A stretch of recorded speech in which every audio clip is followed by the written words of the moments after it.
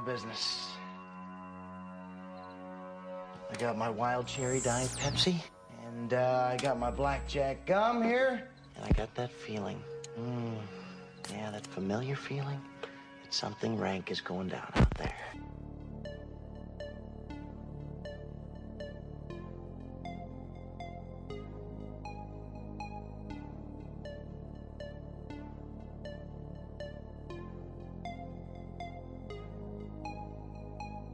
I'm funny how? I mean, funny like I'm a clown, I amuse you, I make you laugh, I'm here to fucking amuse you. How the fuck am I funny? What the fuck is so funny about me? Tell me what's funny.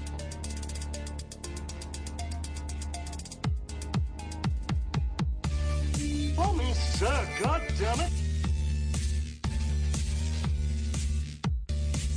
Brothers don't shake hands. Brothers gotta hug. Come out to the coast, we'll get together, have a few laughs. Oh, you! As far back as I can remember, I always wanted to be a gangster. You ever seen a grown man naked? I'm so racist! Anybody move, I'll blow your fucking head off. And the medic gets out and says, oh my God. I'm your huckleberry. My advice to you is to start drinking heavily. Put that coffee down. Pauline, this calls for the old Billy Barul. That's a huge bitch. The royal penis is clean, Your Highness. Hey, where are the white women at? Yippee-ki-yay, motherfucker.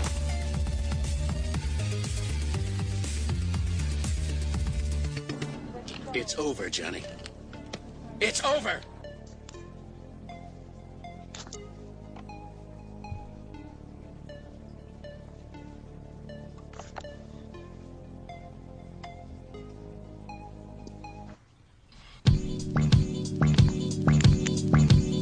All right.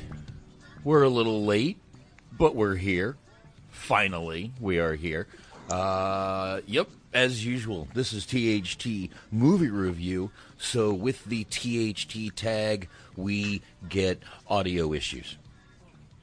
It's just what happened. THT should just... We need to change our name to Audio Fuck-Ups or something. I don't know. But we got it working. But we will not be able to play any scenes tonight. But who cares? No big deal. We'll get it done. We'll wing it. Yeah. And like I was saying off the air, the audio, you listeners can hear everything I play. Unfortunately, anyone on the other side of Skype won't be able to hear it. So if they can't hear it and comment on it, it's really not worth playing, unfortunately. But let's get into it. We are doing the movie tonight, if you can't tell by the music that's been playing all night, Notorious, which is about Biggie Smalls. It wasn't just Biggie Smalls. It was about Biggie, Puff Daddy, Tupac, Junior Mafia, Lil Kim. Junior Mafia. Jesus Christ, who am I missing? Lil Kim. Lil Kim. Lil Kim. Jesus. Faith. Yeah, Faith Evans. Yeah, fine ass Faith Evans. Pretty much, and I'll go ahead and say I was surprised. I've never seen this movie. I was surprised at how good it was. It was a really good movie. Honestly, for a 2-hour movie, it really flies by. Yeah, and I actually watched the director's cut, 2 hours and 8 minutes. It's about it's only a couple minutes longer it's 6 minutes longer than the original version. I don't know what was different in the movie, but really was a good movie. And you know what? By the way, executive produced by Sean Combs, Puff Daddy. Of course. Yeah, of course. Let's go ahead and get into the actors, and we'll just kind of go through a few of them and see what you guys thought. And real quick, I'll go ahead and throw out there is one NYPD Blue guy that I found in this movie, And it was fucking phenomenal. Absolutely. The immediate beginning of the movie, the guy who plays Biggie's father, Selwyn, Cyrus Farmer, did about 10 or 11 episodes of NYPD Blue as a guy named Craig Woodruff. And I'm actually not looking this up. I know this. Yeah. He was a big part of the last 2 seasons, mainly the last the 11th season of NYPD Blue. So yeah, there you go. So there's the NYPD Blue tie-in right there, as always. And let's start off here. We get Jamal Woolard as Chris Biggie Wallace. What did you guys think of him? I think he was as close to identical as you could get. He had his voice, he had his mannerisms. I don't think they could have made a better choice. Okay. Agreed. Yeah. Agreed. Yeah, I like this guy as him. So we all agree on that. Now, Derek Luke as Sean Puffy Combs. What'd y'all think? He was kind of like a caricature. It's like somebody showed him some Puffy clips and he just kind of like played a character. He didn't really. Whereas Jamal Woolard, he kind of like embraced Biggie. You felt like he kind of became him. This Derek Luke guy, he's a good actor. I've seen him in a lot of different films, but he just felt like he was like playing like he was like a caricature of Puffy. Yeah. It's like somebody said, go pretend to be It didn't feel like he embraced the character. Yeah, I personally thought this was a pretty shitty choice for Puffy. Yeah. He didn't look like him. He didn't sound like him. No. He really didn't act like him. No, I mean, not at all. I mean, besides the greed. He wasn't believable. Say what you want about Puffy, but when he has a certain authority in his voice and like how he like presents himself. Yeah. Mm-hmm. Yeah. And I didn't get that commanding presence. Yeah, and I'm just going to go through some of the main players in the movie. That the movie was about. Obviously, how do you say her name? Naturi Naughton as Lil' Kim in this movie. Sexy. Yeah. By the way, the cheetah girl, right? Yeah. By the way, if there's any takeaway you get from this movie, it's that it's Biggie was a pussy getting motherfucker, dude. I will tell you that. Yeah. You know the verse, black and ugly as ever. Yeah. I stay Gucci down to the side. Yeah, it was his charisma. He got him. The one thing I've you always could tell thought it was established pretty early that he was a charismatic guy. Yeah. Obviously, you know what? If the character brought anything, that he was a look. The guy was obviously number one a lyricist. Number two, he just knew how to talk. He knew what to say to women, obviously, but his words, I guess you could say Biggie took. He was educated, and I want to bring that up. He was very educated. That's what people forget. He went to. It's like he was like the inverse of Tupac. Like they were literally like two sides of a different coin, if that makes sense. And what I mean is, Tupac is the one that came from the street, but he didn't acclimate to street life. Biggie came from a very suburban existence, but he acclimated to the street life like that. Right. And it was always weird to me. Yeah, and you bring up Tupac. That's another character. Anthony Mackie. Terrible. Anthony Mackie Terrible. played Tupac. That was terrible, to say the least. Terrible. Terrible Tupac. I'm sorry. Like that's why I'm worried about the movie. But Jesus, let's not even getting to Tupac right now. Now the guy that played Suge Knight was better than the one that played Suge Knight in the Straight Outta Compton movie. I'll tell you that. Oh yeah, definitely. Yeah, that was Sean. And even just from the voice, from the famous. No, he looks. Any artist that want to be an artist. Yeah, this dude looks. I want to worry about the executive producer dancing all in the videos. Yeah, it was obvious who he was talking about there. But yeah, just some weird choices. But I will say the movie came together very well. I really did enjoy this movie. Look, I've said before, I'm not the biggest fan of this music. But this, Biggie, Tupac, even Junior Mafia, when I was at parties with my friend, Rigel and his brother Nigel, they were always playing this shit in the background, dude. This is what they listened to, and trust me, I didn't have the balls to stand up to anyone and say, stop playing this shit. So, this, and truthfully, when you did listen to, like, the words Biggie had to say, I believe he took the reality rap that, like, the NWA and all those groups were doing and evolved it a little bit. Yes. Yeah. Mm-hmm. He was a storyteller. Yeah, Definitely. I know. And I know you guys, I know, Bobby, we were talking earlier. I know you said you weren't the biggest Biggie fan. Right. But one thing I do want to, like, establish is, and I'll throw Tupac in this, like, they were two valuable links in the chain that hip-hop lost, because they were like the perfect mix of old school values mixed with a new school twist. And I think had they been alive today, they would have carried on those ethics and passed them on to the next generation. Because if you listen to Biggie's wordplay and his flow, you cannot tell me he was not inspired by the likes of, like, KRS-One, Slick Rick. Yeah. Like, I mean, every song, every verse was he painted a picture. I mean, you can see it play out in your mind with no problem. I mean, and like that's sorely missing in hip hop today. Sorely missing. Absolutely. I mean, they even had a Slick Rick song in the beginning of the movie. I actually wanted to mention that. I heard a little Slick Rick there in the beginning.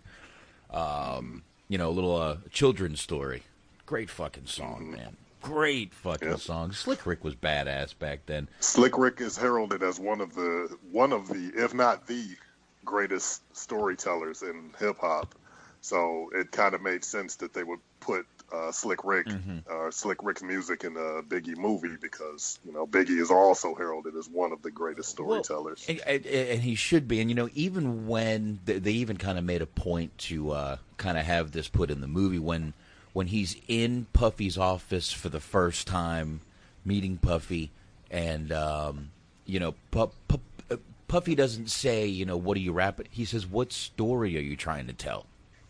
Mm-hmm. And he goes, just an average guy from Brooklyn. No, he didn't say those exact words, but God damn it, I'm too white to say the other word. I appreciate it. That's right. I'm here to, obviously we got Bobby and Anthony with me. I'm here to I'm here to whiten. And don't forget, we got Weaves in the chat. Yeah.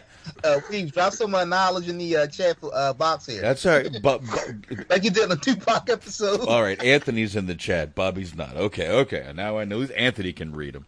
But I'm here to whiten. I mean, brighten. No, Jesus Christ! Either one of those just sounds bad. What am I here for? I'm here to record. Oh, God. I'm here to record. When you try to fix a problem, but you make it worse. That was a double. We're here for you, Boxman. We'll hold your hand through this, and you'll be all right. Bobby, this is why I added you on the show. Hey, I made it through Straight Outta Compton. That was. You sure did, man. You made it to you survived Tupac and Compton. You'll be all right. I barely survived the Tupac one. That was rough.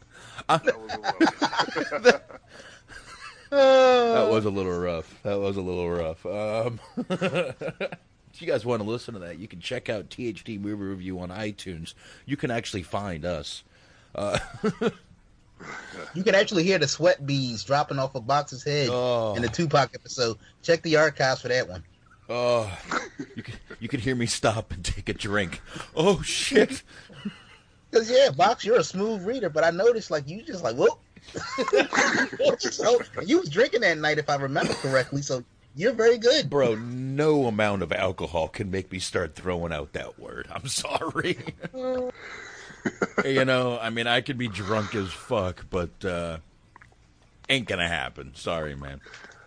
I appreciate that. I'm the hip hop guy, and I won't use that word myself. So yeah, hey, there's even a part in this movie where we'll get to that, but that is mentioned in this movie. Why a certain person actually, why Richard Pryor never used that word after a while. He that's we'll get to that part. Now, one of the things I do like about this movie, they kind of Tarantino it a little bit. They show you the end, then they get into the whole story. They wrap it all back and tie it up in a nice little bow back into the end. But okay, I'm gonna tell you right now. You know the ending of the movie. Yes. All right. It's a predictable movie. You're not gonna get any twists and turns. He dies at the end, is what I'm trying to say. I'm not sure if everyone knew that or not. Am I spoiling anything? If I'm spoiling anything, then, God, you've been under a fucking rock for the past 20 years. But, this movie doesn't get huge into his childhood. Now, we do need to bring up the kid playing Biggie Smalls from the age of 8 to 13 is actually Christopher Jordan Wallace, the son of him and Faith Evans. Yes. And he's actually rapping himself now, and he's not bad, in my opinion. Okay. Not bad? Yeah. Not bad. I give him that. He's not bad. All right. And, we also forgot to mention in this movie, Angela Bassett is his mother. She is a gorgeous, she's phenomenal, beautiful older woman. If you don't know who she is, Vampires in Brooklyn, sexy woman in that movie. And an incredible actress, and she nailed that part. I don't really know, but she was great in this movie, flat out. She's a great actress either way, but definitely great in this movie. I'm actually at the scene right now where his dad is walking up to him. By the way, who's Craig Woodruff from NYPD Blue? But obviously did not have a good relationship, if at all, with his father. It basically shows that. I'm not sure if you guys know any more about what his relationship with his father was, or if it was just non-existent. We need to remember this kid died and I call him a kid because he was 24 years old. Yeah, when he was a kid. I mean, listen, we lost him and Tupac at 24 and 25. Yeah. That should You're still a kid at that point. I'm sorry, you're still a kid at that point. You're still a baby. Seriously, man. You still don't know shit. Look, I'm 41 and I learn shit every day. I learn shit from my kids I never thought I'd fucking learn. Yeah. But, and it really puts Anthony on hold. What the fuck just happened? Like they knew that it's like they know, seriously, if you really look at it, they knew that they didn't have a lot of time.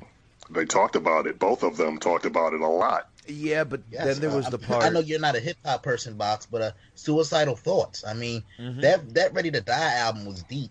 If you really, really listen to the songs, really deep. Yeah, and I mean, we need to mention this, and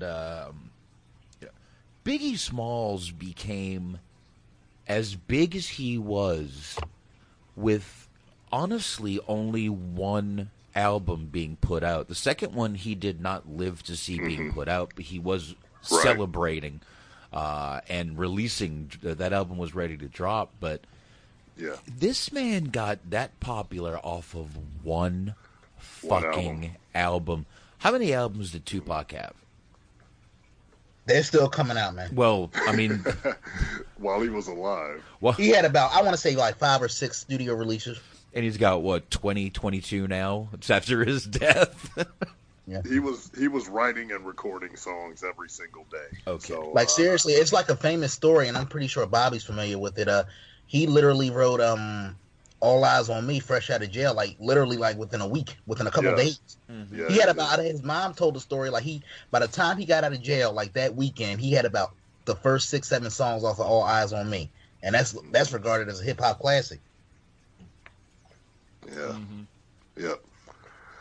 Oh, sorry, guys. He had songs that he had written, of course, while he was locked up. But then when he was released, he had a mission, and he wanted to write while he was in the mindset of being let free. So that's how that album came about. Well, I mean, and which kind of shows a little bit of Biggie was the same way because we'll go ahead and skip a little bit through. It gets into his childhood a little bit, shows that as an basically, 8, 9 years old, started selling drugs on the street.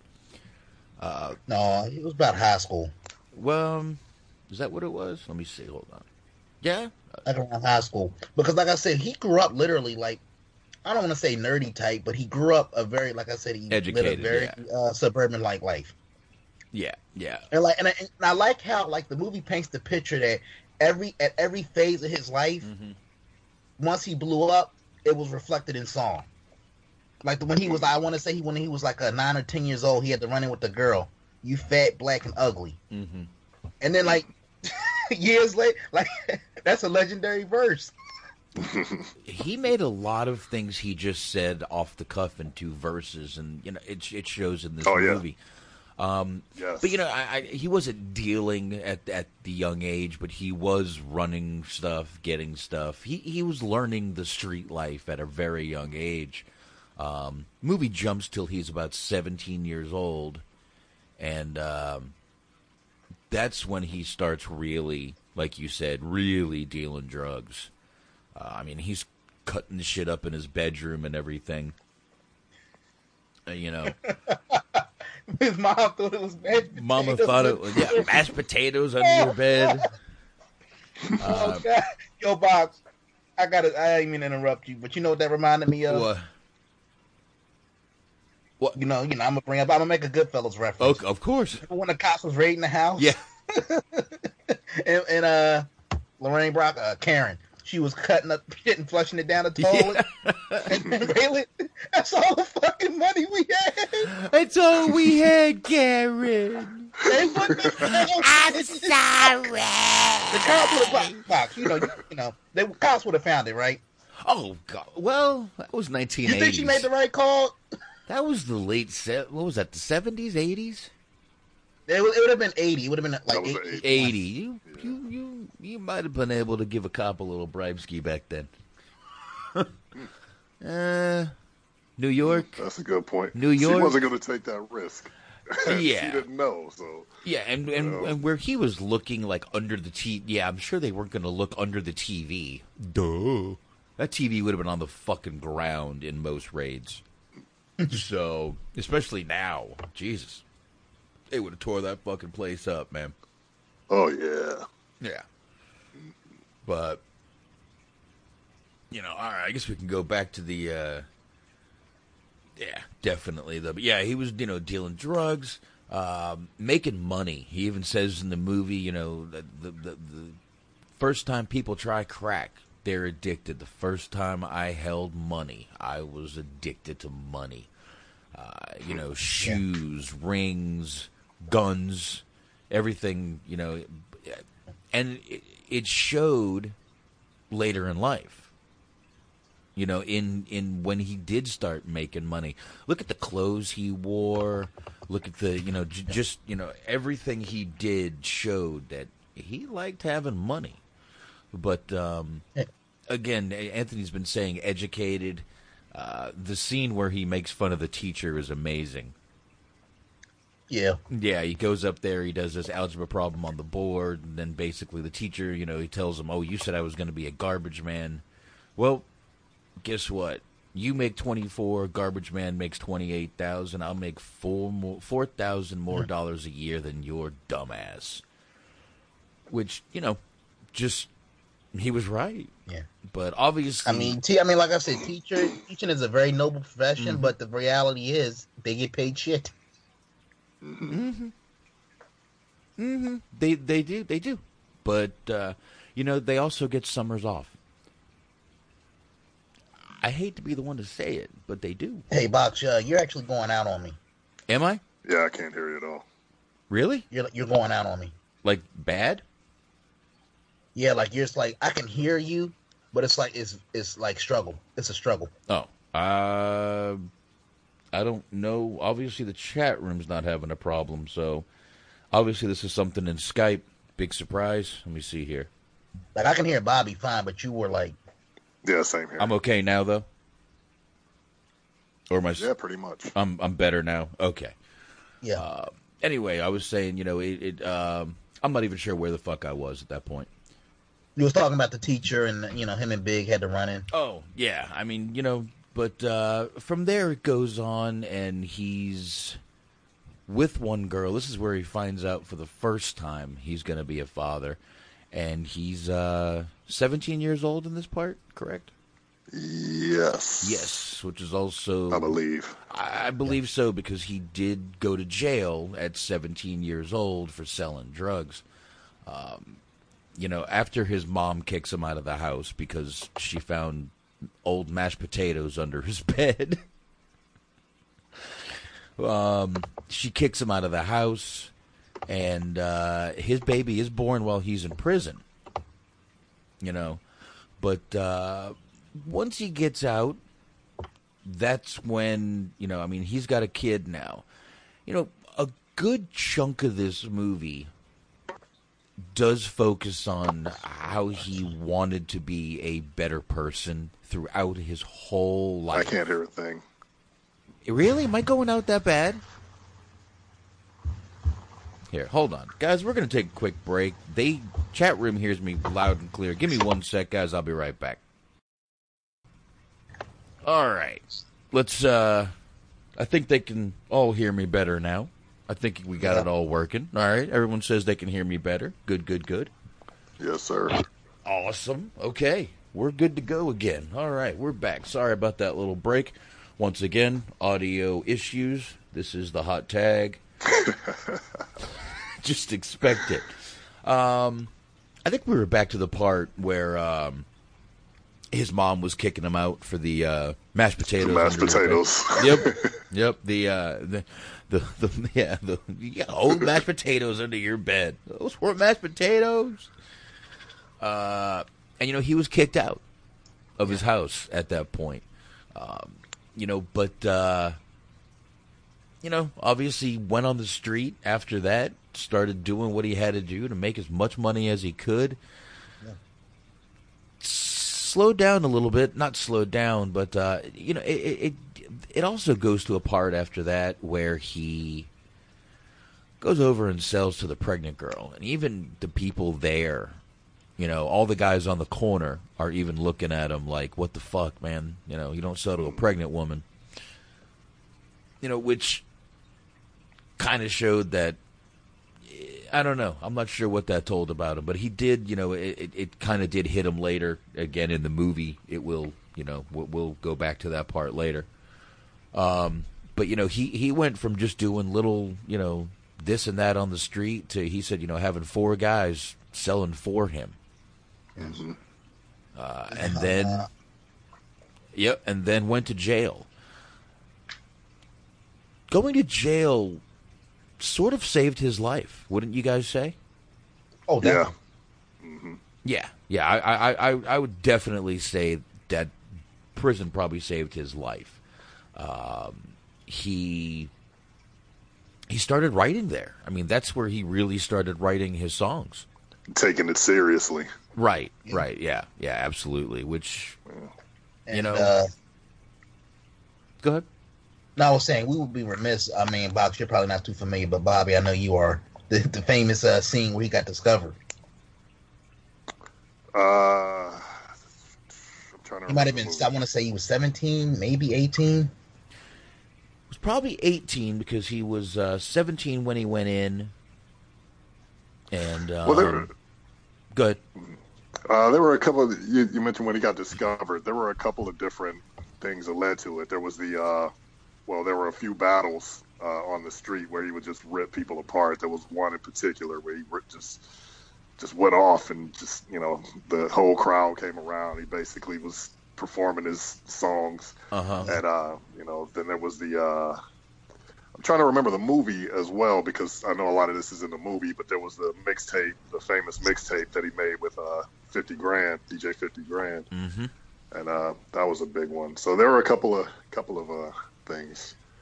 But right now he's in jail. Yeah, right now. But yeah, yeah, exactly. He's in jail, and like we were saying, that is when his writing became serious. Now, we do got to also remember to point out, his mother, who did throw him out, he did call her she kind of refused to bail him out. She said, "You got yourself in it, you get yourself out." Yeah. Yeah. Tough love. More kids need that nowadays. And that was a good thing for him, too. Yeah, really was. Now, I'm not sure exactly how long he was in jail. Does anybody know how long of a bid he got here? I'd heard, but I really can't remember. I know it was less than a year. It was like a few. It was a matter of months. Right. It was somewhere around. Yeah. It was. I think it was less than a year, somewhere around there, roughly. Yeah. Okay. I don't really fully remember.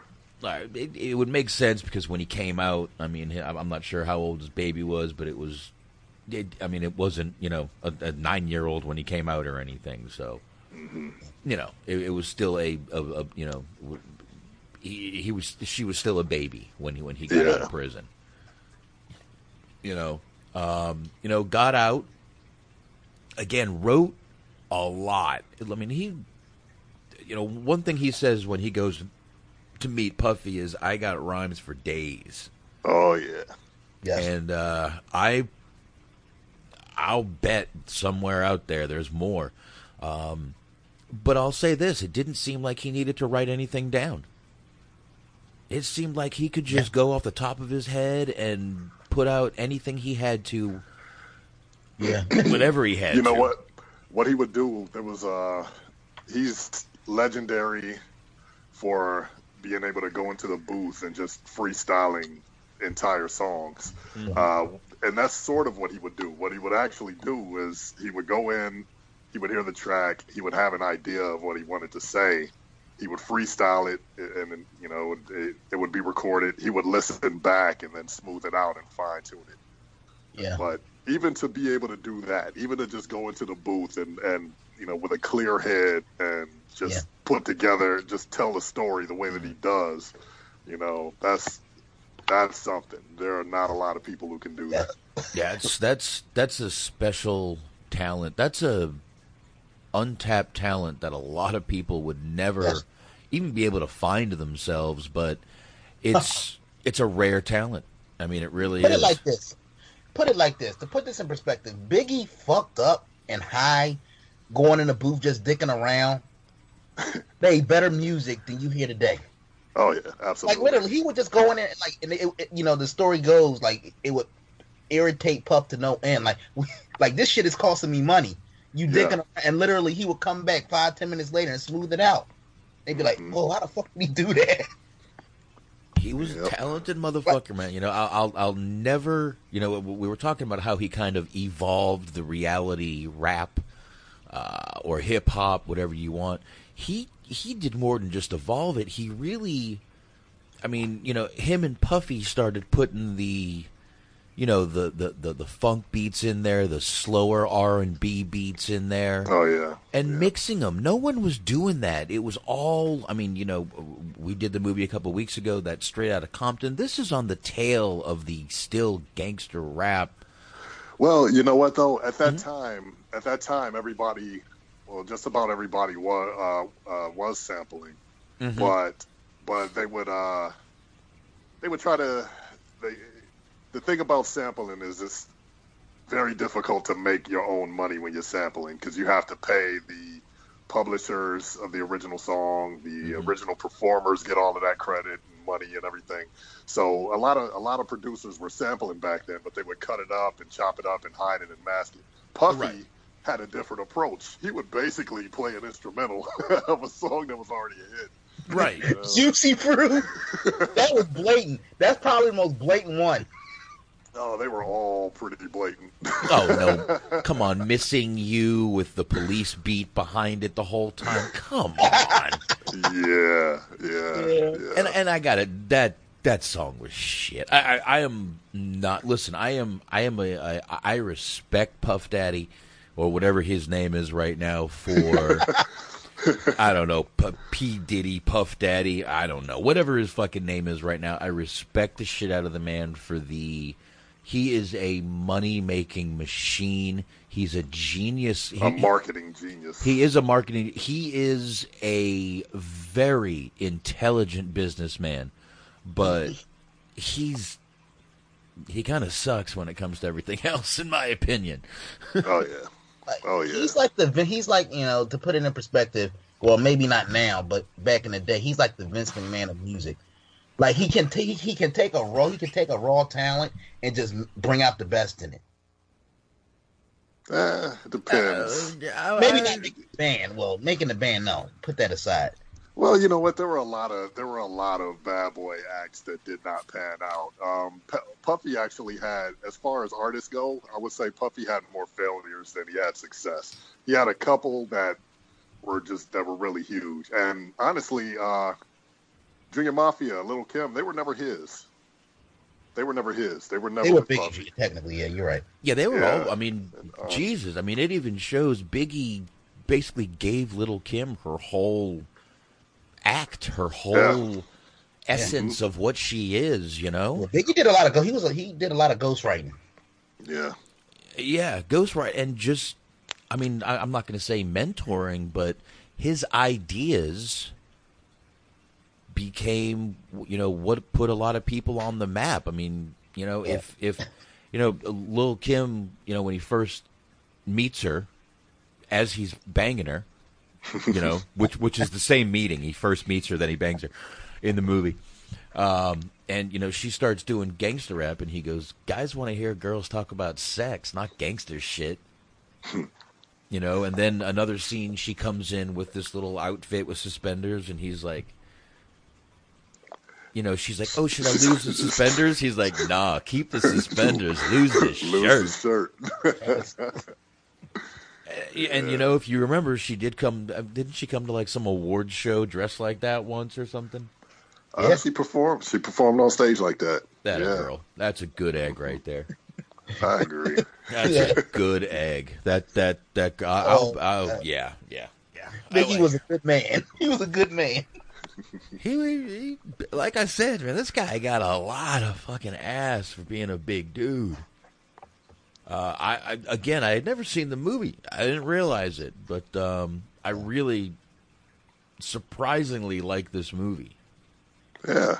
It was a good movie. It wasn't over the top. You know, there weren't a whole bunch of lies and theatrics. You know. You know, to be honest, the reason I think I liked it, it got into his movie career, but it really concentrated on his family and you know, obviously the end of the movie concentrated more on the fact that he was trying to change himself.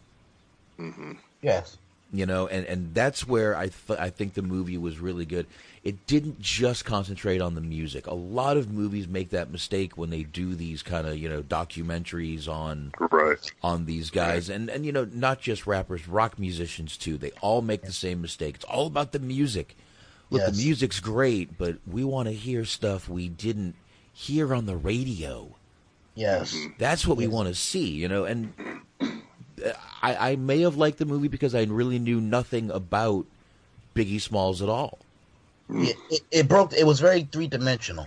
It showed you the rise, and it showed you it gave you that substance in between. So many times, like you said, they focus on the negatives, or they focus on the music career, and they don't really show you the rise. They don't show you the fall. They don't show you the introspection in between about, like the conflict. You saw the conflict. That's the biggest takeaway I take away from the movie. And well, he was in constant conflict with himself and the decisions he was making with himself. And you know, I really thought the movie was going to be all about the, you know, East Coast, West Coast. They brought it up, but they didn't dwell on it. They didn't, you know, put it as the forefront. The forefront of the movie is for good reason. Right, obviously. But I mean, the forefront of the movie is the life of, you know, Christopher Wallace, and that's what it is. Yeah. Please go ahead, Bobby. As far as the whole East Coast West Coast thing, that was always blown out of proportion. That was never really much of anything that Biggie took part in. You know, actually, a lot of New York didn't really take part in that. It was a one-sided war that the media perpetuated. The media really kept that going. But for the most part, Tupac said it himself. It wasn't about East Coast and West Coast. It's about a guy who doesn't like another guy. Like, I don't like him. I don't care about you know what I'm saying.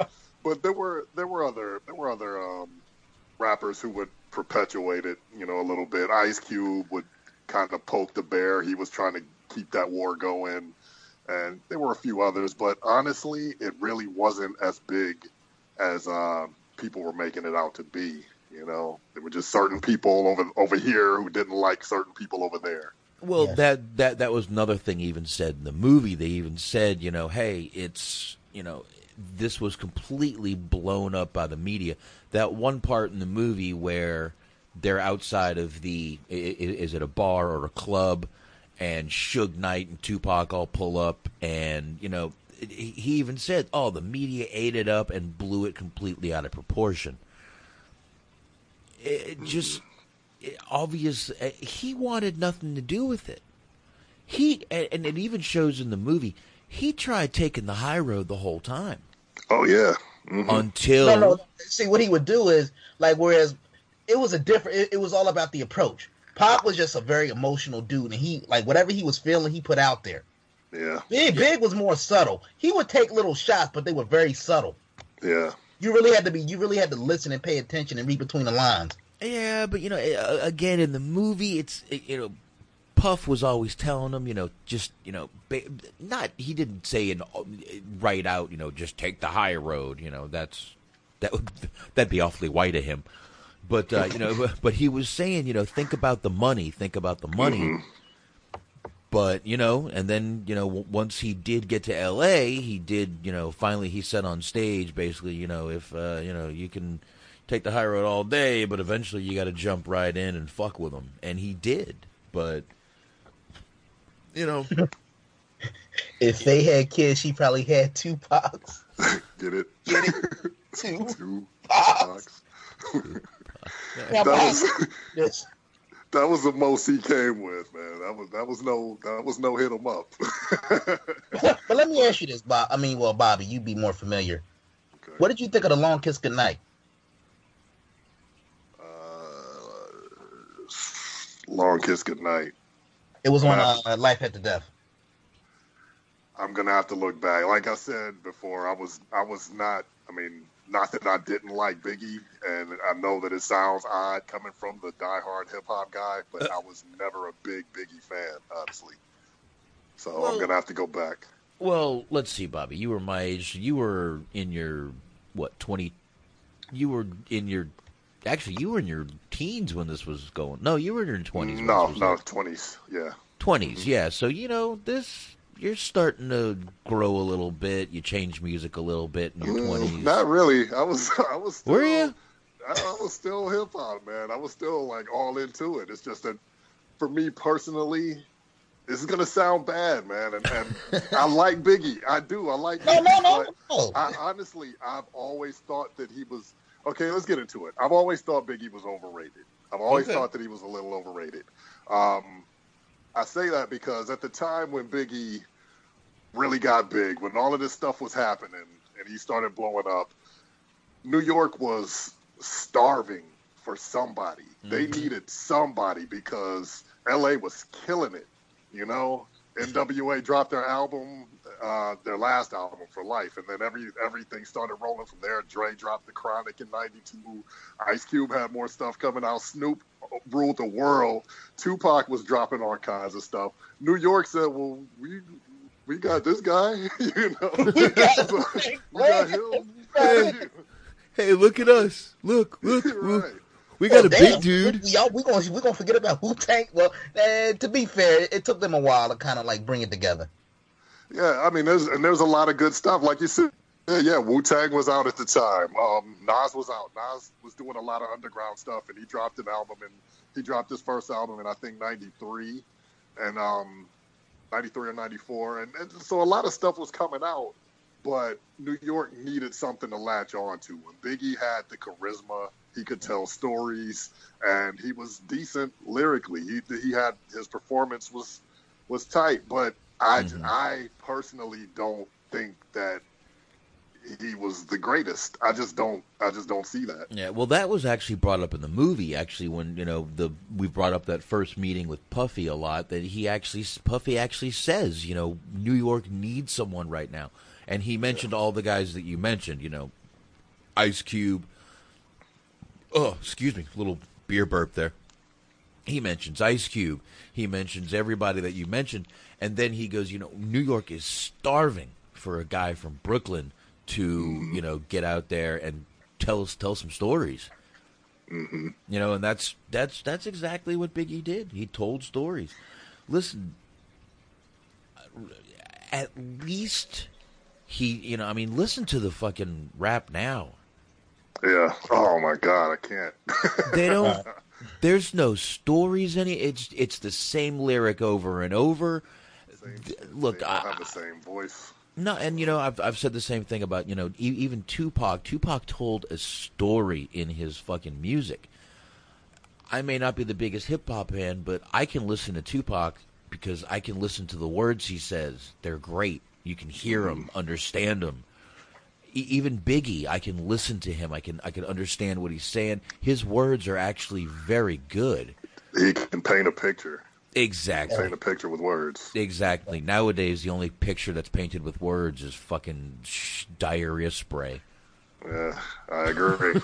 I agree wholeheartedly with what you just said. And you know what? I hate to say, but it's not. And it's not just hip hop. It's not just rap. It's all music, dude. Right now, all music sucks balls right now. I mean, I guess, like, you know, you talk about words. He had a way with words. I mean, you look at something like Warning. That to me is one of the greatest openings to a rap song. Any song. You know why? Because it's a vivid picture. Picture. Who the fuck is this? Paging me at 5:46 in the morning. Crack of dawn in the morning. Wipe the coal out my eye. See who's this paging me and why. You can see the whole thing in your head as he's telling it, man. It's great. It's great. Big was great. I just don't think that. I just think that he was maybe a little overrated, but he was amazing. Again, I mean, for having one album, but again, you said. And by the way, I'm playing a Warning in a little bed of music in the background. They can hear it in the on the downloads. They'll all hear it. They were just begging at that time to get someone, and yeah, that's probably the exact reason he blew up the way he did. Yeah. But you got to remember, Biggie blowing up also brought a lot of people. He brought a lot of people with him. He brought Puffy with him. He brought Junior Mafia with him. He brought Lil' Kim with him. He brought Jay-Z with him. And I just want to say, for the record, if Biggie lived, Jay-Z would not be calling himself the King of New York. I want to get that tape. I want to get that documented. There would only be one king. He would still be. Yeah, I mean, the man is talented, but once Big died, he rode that wave to the top. I'm sorry. Yeah. I'm sorry. That's fact. No, fact is, there's only one king, and his name is Elvis goddamn Presley. Box, we're talking about a geographical region. Let me tell you something. How Biggie's reached internationally, but in terms of New York, he is a god. Let me tell you something. Let me explain something to you. Who do you think started the bling wearing? Elvis Presley. Who do you think started the flashy outfits? Elvis Presley. So Come on. Elvis Presley is the king of New York. Elvis Presley is the king of the fucking universe, goddammit. And he is still alive. I know it. Him and Tupac right now are making a record. You wait till it drops in 2020. That would be something, actually. Hey, Tupac was open-minded. He worked with a lot of different artists. With Jim Morrison as background singer. Oh, man, I'm with that. Jimmy Hoffa. And Jimmy Hoffa's even alive, too. No, Jimmy Hoffa, he's alive. Parts of him are alive in different parts of the country. Oh, man, I don't even want to get into that. That's going to get people after us. That's that. Me and Shaheen keep talking about doing that conspiracy theory show, and I'm like, we're going to get shut off doing that show. I don't know, man. Nah, I doubt it. Nah, we will. I really do want to do that show one night. We might do that in place of a wrestling show, because Wrestling's so wonderful right now. Who would miss it? Who would miss it? I think it'd be our greatest download show. But probably. Seriously. Let's get back to this real quick in the one part in the movie that I did want to go over because it's really an important part. I'm not, again, I don't know what's 100% true in this movie or what's not. Maybe you guys can help me out. I'm at the part where Puffy explains that he gets fired. Now, I did want to ask one question. He brings up Andre. Oh, yeah. Andre Harrell, yeah. Andre Harrell, yeah. Who is... He was the head of Motown at one point. Puffy worked under Andre Harrell. I think he started off as his intern. Right. That he said.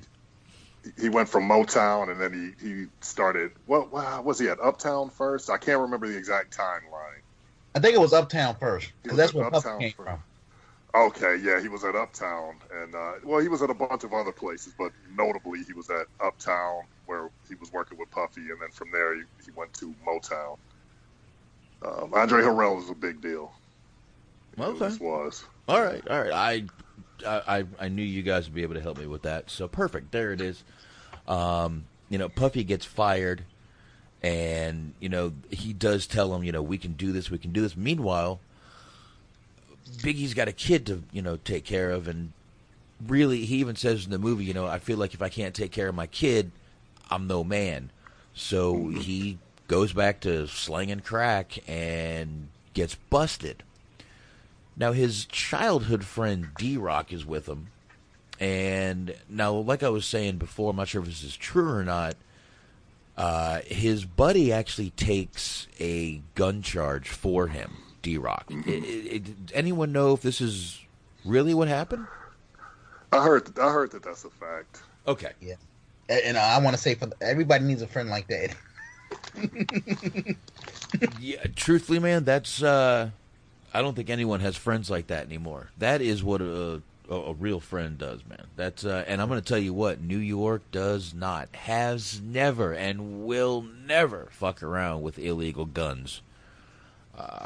They have never fucked around with illegal guns.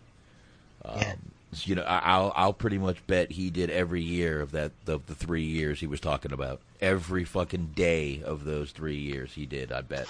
Well, let me ask you this, to play devil's advocate. So you talk about a 3-year bid, so that would have been, 93, 94. So had Big did the bid, he would have got out 96, 90. Right, 96, 97. You're Anthony, I lost you. Bobby, can you hear him? Still been alive in a lot of ways. Do I? All right, you're saying if he had took that charge, let's just say he wound up taking that charge. You think it would have changed anything? That's hard to say. Would he? I mean, would he have become the big fucking star that he was without this chance? That's we don't know. Unfortunately, that's a hard one. That's a tough one to speculate. Yeah. He came out at the time, musically, he came out at the exact time that he should have. You know, it wasn't even really so much that the sound was changing and that the style was changing. He changed it. He did that. But I don't know if it would have worked if he would have done that a few years later. I don't know. Yeah, I mean, someone could have taken his place by then. Who? Please, I have no clue. Again, I'm not the biggest hip-hop guy, but... You know, someone could have come out and taken his place. No one knows. Yeah. Excuse me, but you know that's a real tough one to speculate.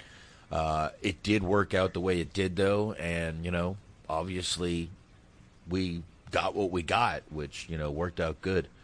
The guy playing the cop in this movie, Blue Bloods guy. He was on Blue Bloods for a couple of years. Not NYPD Blue, but Blue Bloods.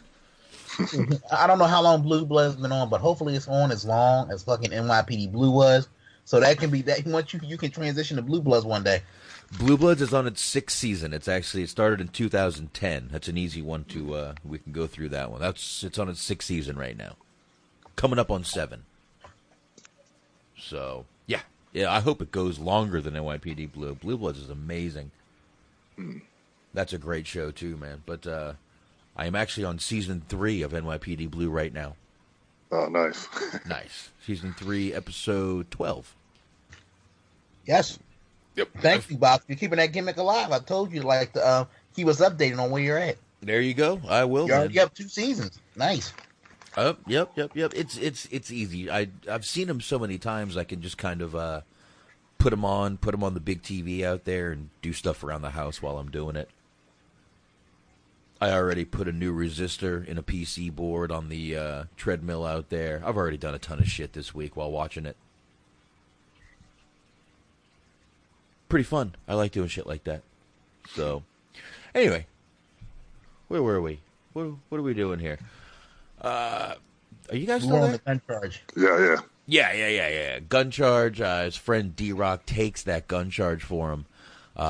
Basically D-Rock saying, you got your little, your little girl, you got a career happening, go out there and do it, and I'll take this charge. And, I mean, before he can even think about it, the guy comes in and bang, he admits to it, and he's doing the time. And, Biggie walks free. And I want to just point out once again, for two, or at least one guy, for all of the differences and the animosity that they would develop in the end between Pac and Biggie, it's amazing how, like, there's their lives, like their, I'm trying to figure out how to phrase it. They had a lot of similarities. Like this guy, D-Rock, he took the bid for Biggie, right? Now with Tupac, it was the opposite situation because he did do some drug slinging for a while, but he sucked at it. He's admitted this himself. And the drug deal basically pulled him to the side. Look, man, this ain't your thing. You a smart guy, so what we gonna do? We gonna sponsor you. We're going to make sure you go to school, get the best education. So they took care of him in that way. And they kind of steered him away from the street, like, because they knew he sucked at it. And he later on he admitted, like, that wasn't my thing. Mm-hmm. Which is ironic, once again, because he grew up not having much. But for whatever reason, he just didn't acclimate to the street like the way Big did. Right. Yeah, but, we've talked about how, he blew up. Biggie really blew up very fast after he got out of jail. I mean, really. Mr. C was a big part of that, too. Yeah. You gotta show love to Mr. C. He blew up before he had an album out, if I'm not mistaken. Yeah. Mixtapes, just on the streets, just performing, battling, freestyling. He was already legendary under the name of Biggie Smalls. Right. Yeah. Yeah, he had that mixtape. If you can ever find it, he had a mixtape with DJ 50 Grand, and that was it. That was my first time hearing of him. I didn't know who he was, but like me not being in New York, of course, I was all into hip hop, so I got that. I got my ears on that first mixtape. I'm like, wow, man, this is something. Like you could tell it was something special. And then he. I don't know how much either of you guys are familiar with The Source magazine, but Source was, it was a much bigger deal in the 90s, and they used to. He was unsigned. I want to say he was like 91, 92. Yeah, Unsigned Hype, Notorious B.I.G. and DJ 50 Grand. Yep, Unsigned Hype in The Source. And a funny story about how he got the name Notorious B.I.G. I mean, obviously, we're going to go back and forth between Notorious B.I.G. and Biggie Smalls. Mm-hmm. But it was a lawsuit. Yeah. Because there was a Biggie Smalls over on the West Coast. So that's why, like, they slowly, in terms of marketing, he always went by Biggie Smalls, but in terms of the marketing, it was always Notorious B.I.G. Right. Because the Biggie Smalls over in the West Coast that maybe started using it about a year or two before him. Yeah, like right before him. But he still had ownership of the name. Yeah, and he wouldn't give it up either. They tried to buy it from him. He wouldn't give it up. Jesus. So, joke's on him. Like I said, he would have made more off of a sale than holding on to the name. Yep. I don't know what the fuck he's done with the name, but he's done jack shit. Yeah, This is one thing he falls in America's eyes. He did try to put something out, too. He put a couple of things out, tried to push it himself, and it was nothing, man. Nothing. Yeah, he liked the talent, the skill set. He didn't have Puffy behind him. He had a lot of things going against him. Yeah. Yeah. He was like the TNA of hip hop. Put it like that. Ooh. Ouch. Yeah. Jesus Christ. That was harsh. That's bad. That's bad. That's bad. That's real bad. Like, put it to you like this: everybody knows WWE, but a handful of people know TNA. That's basically the story of that. Yeah. I don't know. I got a feeling if 1.2 million people knew who this Big E guy was, he'd be pretty fucking happy. Right. That's all I'm saying. That's all I'm saying. But there's also a part where right after Big E's concert, his first concert, Tupac was actually at that concert, was there. Yes. And ends up he's at a party with Tupac, and he even says, I've seen this guy in the movie Juice 1,000 times, and suddenly now I'm at a party with him. And he's showing me around the party. He's like, chicks are literally, throwing themselves at him already wet. Yes. Basically, it was just, to throw it to a wrestling term, he was a mark, for Tupac. Yes. And this is kind of like where, like, the genesis, if you want to put it like that, because they started as friends, right? Mm-hmm. But this is like the genesis of the animosity, because when Big first linked up with Pac, he was very street, very hood, and in terms of his rhymes and lyrical content. And that was like the gist of why Tupac had so much animosity. It grew after he got shot, but the animosity started to grow when he saw like him on cup. Like, he changed his whole style with that first Ready to Die album. And Pac's whole mindset was, look, I taught him this shit. He said I didn't write his rhymes for him, but I schooled him to the game and what he needed to do to go to that next level. Mm-hmm. Yeah. Yeah, I get you, man. That was like the jig, like to give people a bigger picture of like why like the animosity, at least on Tupac's, existed. It was like a lot of little things. Yeah, definitely. We'll jump forward a little bit. He finds out his mom has breast cancer, which is obviously very much true. Very much true. As this movie shows as much good that happened in this guy's life, he also had probably it was a very 50-50 of good and bad. For him, just he did have a lot of drama in his life. Early on more than I can't even say later, because he died at 24. There was no later in life for this guy. Mm-hmm. But he did have a lot of drama, a lot of troubles. But he even said at one time, more money, more problems. So which became a song for him. Yeah. We said a lot of his little sayings that he had became full-fledged songs. It was just the way he was. Mm-hmm. Had a way with words and could just turn anything into a song. But his mom did survive, obviously. Yeah. Puffy ended up with Bad Boy Records, which is where we start getting, this is where we do get the first album from, Biggie. Yeah, and now before you even go any further, it was so nice of Puffy to give Craig Mack a 15 shout out in the movie. He had to. It was impossible to tell the story and not at least mention Craig Mack. People like Craig Mack is a forgotten man, because obviously once Biggie came along, it would be the equivalent of, okay, Vince in the 80s had Snooker. All of a sudden he sees Hogan. Okay, I'm gonna latch my wagon to Hogan now. Mm-hmm. That's essentially what it was, because Craig Mack was like his initial. Yeah. He was like the initial guy that was going to take him to the promised land. But then once he linked up with Biggie, it was just like, fuck Craig Mack. That was it. Yeah, it was kind of like that. Yeah, that's essentially what happened. And you literally only hear about him like for 15 seconds in the movie.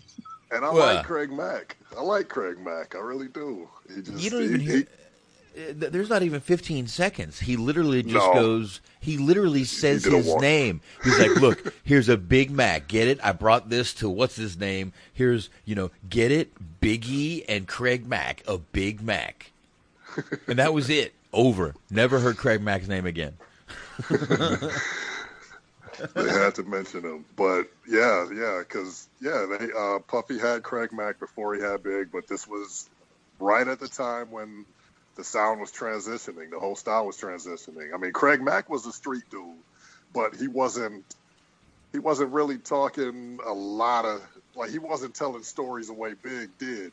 Craig Mack was basically like a freestyle type rapper. A lot of his songs was just him getting on the microphone and flexing and bragging, and that's cool. Like, that's the type of stuff that I personally like to hear. Yeah. But the whole sound was changing. Big was telling stories, about. Go ahead. No, but I'm actually going to send you a link after we, I guess, get off. Okay. There's actually a documentary about Craig Mack on YouTube that's very good. Yeah. Yeah, it's very good, and they kind of break down the whole. Not the Craig Mack story, but the long end of it is him and Puffy kind of got into some conflict over the fact that Puffy was like, how he kind of like molded Big into like almost like the like from like he went from like a street dude to like the Teflon Don. He put him in suits, Gucci, and all that kind of stuff. He wanted to do that with Craig Mack. Yeah, Craig Mack was just like insistent that he wanted to stay like to the streets, and he wanted to, right. And that was what the conflict was, and that's why he kind of got slowly pushed to the side. Like it's a YouTube clip of a famous interview where like Puffy's talking about Big, he's talking about Craig Mack, the new Craig Mack album, and Craig Mack gave him this look. Right, like what? New album. And a lot of people actually point to that as like once Puff saw that back on tape, he said that's kind of like where things started to shift. Right. But like he was just so like he almost like fired himself from Bad Boy in a lot of ways, because like after a while Puff was like, fuck this. At least Big, even though Big probably put up a little resistance, he at least was smart enough to realize that, look, Puffy got me this far, let me ride out with this dude and like do what he want a little bit. They kind of like compromised on some things. Well, let's be honest here. A check for $60,000 will pretty much keep you where you're at, and that's what he and that's what he gave him. That the Big Mac I mentioned, there was a $60,000 check in there for Biggie. That'll keep you with a guy. That's money talks. Yeah, plain and simple. If you're coming from a place where you don't see large amounts of money like that, yeah. Well, I mean, legally, yeah, definitely. I mean, he had probably seen that kind of money, but not legally. Yeah. If you see that kind of money legally and know, holy shit! I mean, wait a minute, I can spend this like on anything. I mean, like I don't have to launder it or anything. I mean, that's just. That'll keep you with somebody. Look, I don't care if you just started your company. You just gave me $60,000. I'm here. Mm-hmm. Yeah, that'll do it. Yeah. I mean, that would hook me. I don't know about you guys. And looking back to Straight Outta Compton, which we did a few weeks ago, that's how Jerry Heller tried to get Ice Cube. He's like, hey, sign the contract. This money is yours. Ice Cube was smart enough not to jump on that. Yep. Because anybody else would have. A lot of people would have. Ice Cube was smart enough to say, I got to take this to a lawyer. Mm-hmm. And as soon as he saw, Heller and, try to backtalk the lawyer or try to talk him out of taking it to a lawyer, he knew something was up. Mm-hmm. According to the movie. But that was fucking very smart. Luckily he did. I mean, Jesus Christ, look what it did for his fucking career. The guy, again. I mean, look, there's another guy. I mean, I actually like Ice Cube's music, but goddamn, he's had an amazing career after the whole gangster rap career. He's had a great career, man. You can make fun of the guy all you want. You can make fun of him. You can say he's sold out, but he's got more money than most of us. He's a smart guy, man. Yeah. He transitioned, because think about it. I think his first movie, correct me if I'm wrong, was Boys in the Hood, right? He didn't do anything before that. Uh-huh. And then, like, he transitions from that. Think about it. He literally transitioned from that. He had a cameo on CB4. He was in transitioned Glass from that to Shield. Friday. Mm-hmm. But he was in Glass Shield before that. Yeah. Glass Shield was a great underrated movie, by the way. Oh, you would like that. That's your type of movie, Boxman. That was did. a John Singleton movie. And Ice Cube, John Singleton used Ice Cube to promote that movie because Cube wasn't in that movie much. The only acting he had done before that was Boys in the Hood, where he basically played Ice Cube. Doughboy was basically Ice Cube. Yeah, I mean, he did. So in Glass Shield, he was playing a different character, so he didn't his acting chops weren't all the way there, so he didn't do much at all. Yeah, but I did. Was that wasn't the one with Jamie Lee Curtis, was it?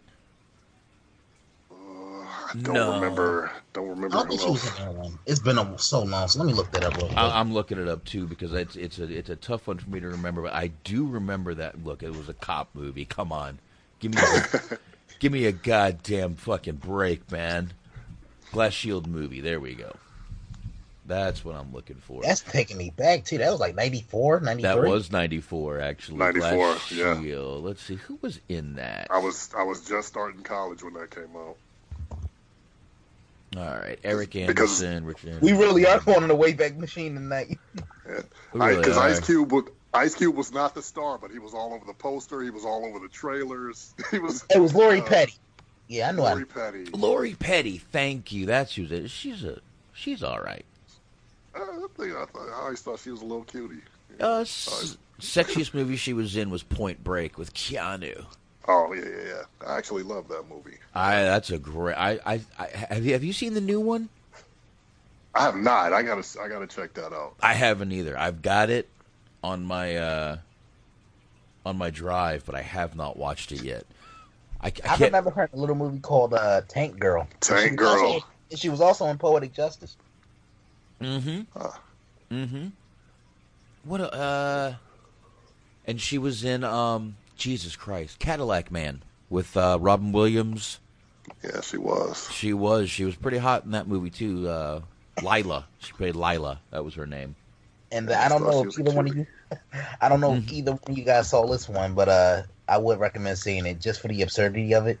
Relax, it's just sex. Oh, I've never even heard of that.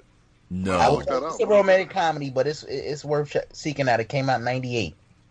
Wow. Yep, never seen it. Imagine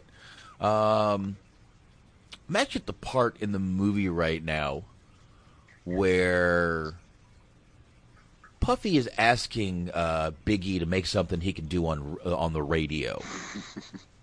And he plays this album from, what was the name of that? Juicy Fruit.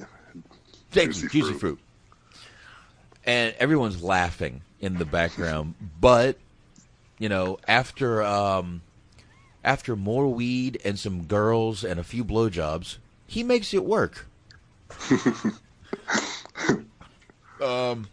I could probably make a song work after that.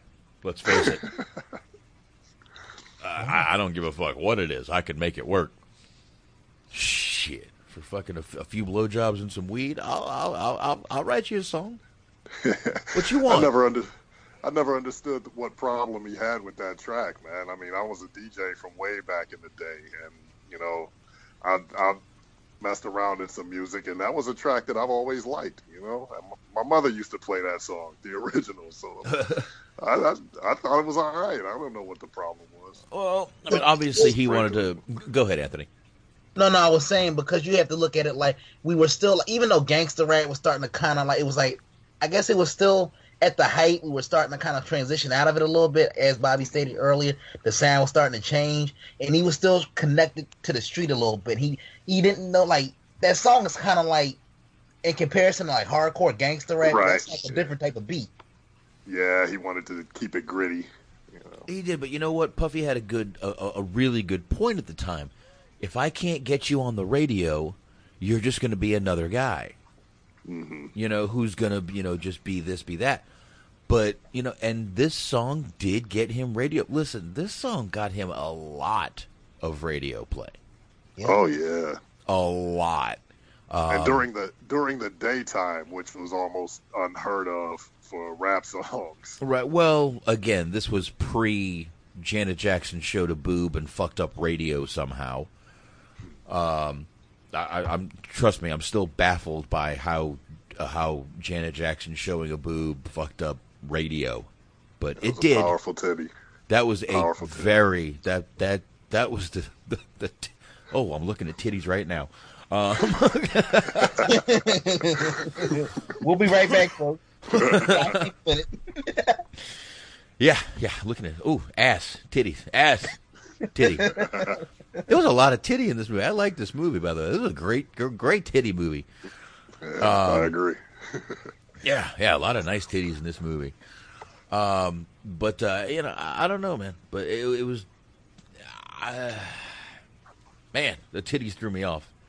They will do that. They will do that. But yeah, they don't do something wrong. I know. This did bring us back to the point where, Anthony said earlier, he would go into the studio and just kind of joke around and, 5 or 10 minutes later come out with, a fucking a hit.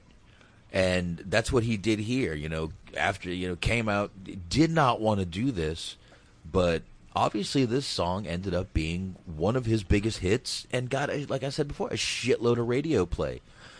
Listen, this was a crossover song. You heard this song on the, I'm not sure if they were still called Easy Listening or Adult Contemporary at the time, but probably the Adult Contemporary stations. You heard this song on those stations. You heard them on the hip hop stations. It wasn't just a song you heard on the hip hop stations. You know what I mean? Right. It was on the slow listening adult stations too. It did its job. Puffy was smart by doing this. Yeah. Very fucking smart. So, we said before, he's an incredibly smart businessman and still is to this day. Listen, he's kept himself relevant and rich. Mm-hmm. Yeah. That's not easy to do in the business he was in, the rap thing. So, give it up. I mean, he's gotten into the clothes business, he's gotten into this and that. I'm sure he's invested in a ton more businesses we don't even know about. Right. So, hey, whatever, man. He uses money wisely. He's not blowing it on fucking cocaine and hookers. So, hey, good for him. Yeah. I mean, maybe cocaine and hookers here and there, but Probably. it's eventually he's not going broke. No, he's not going broke. So there you go. Nope. And it's funny we bring him up because I don't know, Bobby. Did you see? I don't know how recent it was. It might have been like a couple months. He kind of went on his rant about where hip hop is today, and he wasn't happy. He just woke up and the camera was on. He just was like, I'm not happy with hip hop now, and maybe I'm part of. He was blaming himself. He just went on this rant about it. No, I hadn't seen that. Is that on YouTube? I would look it up on YouTube. It's like he's kind of disheveled. He's not puffy. He's not looking puffy like. Send me that link if you can find that. Yeah, I am. Check it out later. Check that out later. Yeah, but he's like one of the people. He's kind of like me. He's like he said he's very removed from like what hip hop was. He said, how did we go from Tupac and Biggie to the shit we got now? Yeah. He just was like it was like a stream of consciousness type of thing. Well, I mean, I can go ahead, Bobby. I can see why he would feel that way too. I feel that way. Like, what the hell happened? And Puffy, actually, he had been busy. He'd been so busy, in and out of music because he was doing a lot of pop stuff that a lot of people don't realize. But like you said, Boxman, his other business ventures, he was focusing on other things. So when he had a minute to step back, he looked at what people call hip hop right now, and he's like, "What the fuck is this?" Because that's exactly how I feel. Like, what is this shit? Like, the music doesn't sound like music. Nobody's really rapping. What the fuck are all these stupid noises everybody's making? Nobody's telling stories. Everybody sounds the same. Every single rapper sounds like the same fucking rapper. Mm-hmm. Yeah, and he came up, like I said, he came up with Biggie, and despite the differences, he came up in that, like, what a lot of people consider to be the golden age of hip hop in like the early 90s. And when you go from like the NWAs, the Ice Cubes, the Tupacs, the Biggies, the Nas's, the Jay-Z, and like you listen to the shit we got now. I think the last pure MC that we had was probably Eminem. Eminem, there were a couple. We had Ludacris. There were a couple here and there as far as I would say that came after that generation with those guys you just named. Yeah, Eminem, Ludacris, and then you got a handful of people here and there, but nobody who's really a powerhouse. It's like everybody stopped trying. Yeah, dude, I can't even. I mean, Wrestling Soup plays some of this new shit on their show sometimes, and I'm just like, what the? Oh, that's all Joey.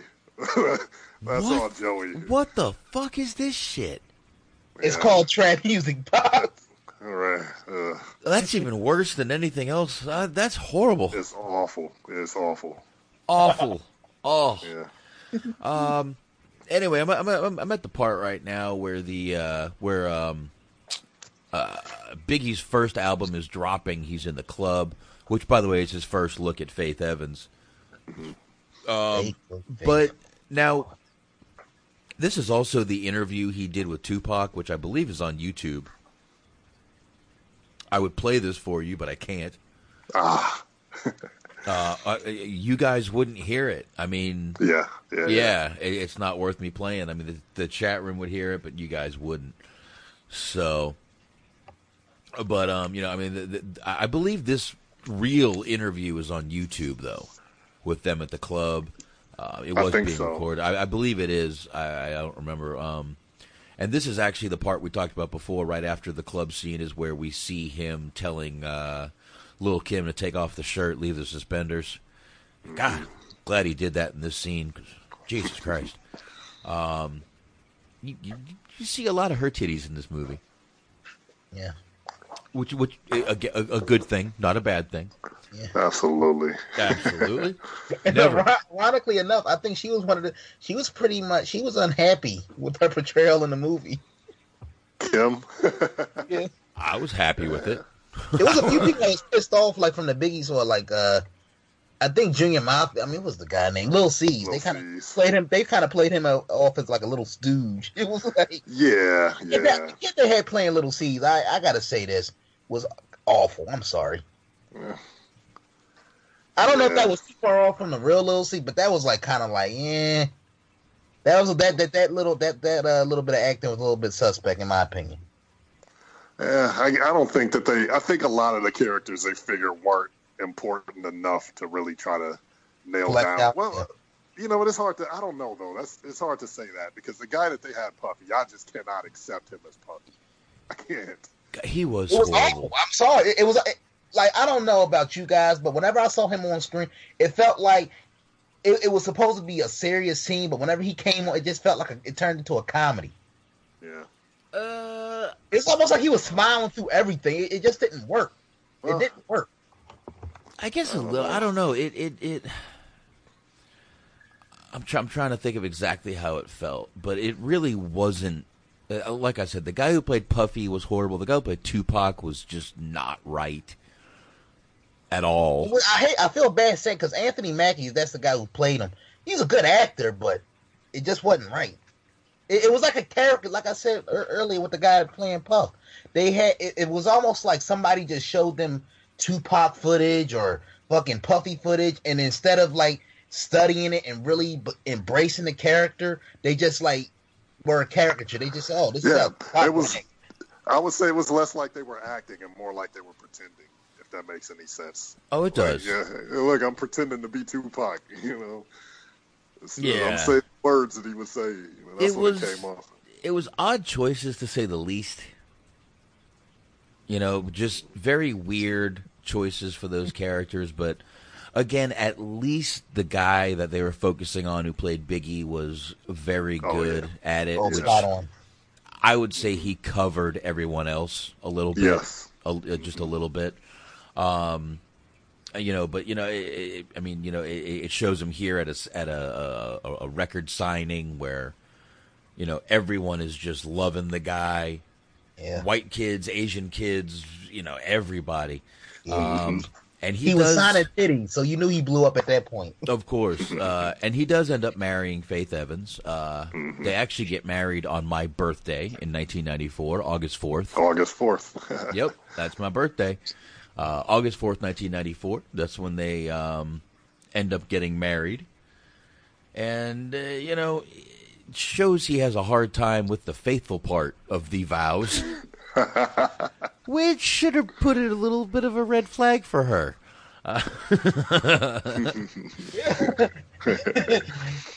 Since you brought it up, Box, are you familiar with a song? I think, what was the name of that song? Used to Love Me. They played the hell out of that song on the fucking radio. Oh, and the movie kind of like explains the genesis of where that song came from. You're not talking about the Guns N' Roses song, right? No, what was that song? Bobby, help me out. What was it? Used to Love Me? I remember the day you used to love. They used to. What the fuck? I know. Yeah, I know the song. Yeah. They played that. That was one of them songs that they played ad nauseum in the 90s. Yeah, absolutely. I worked at an urban station. That was on. That was in heavy rotation. Yeah.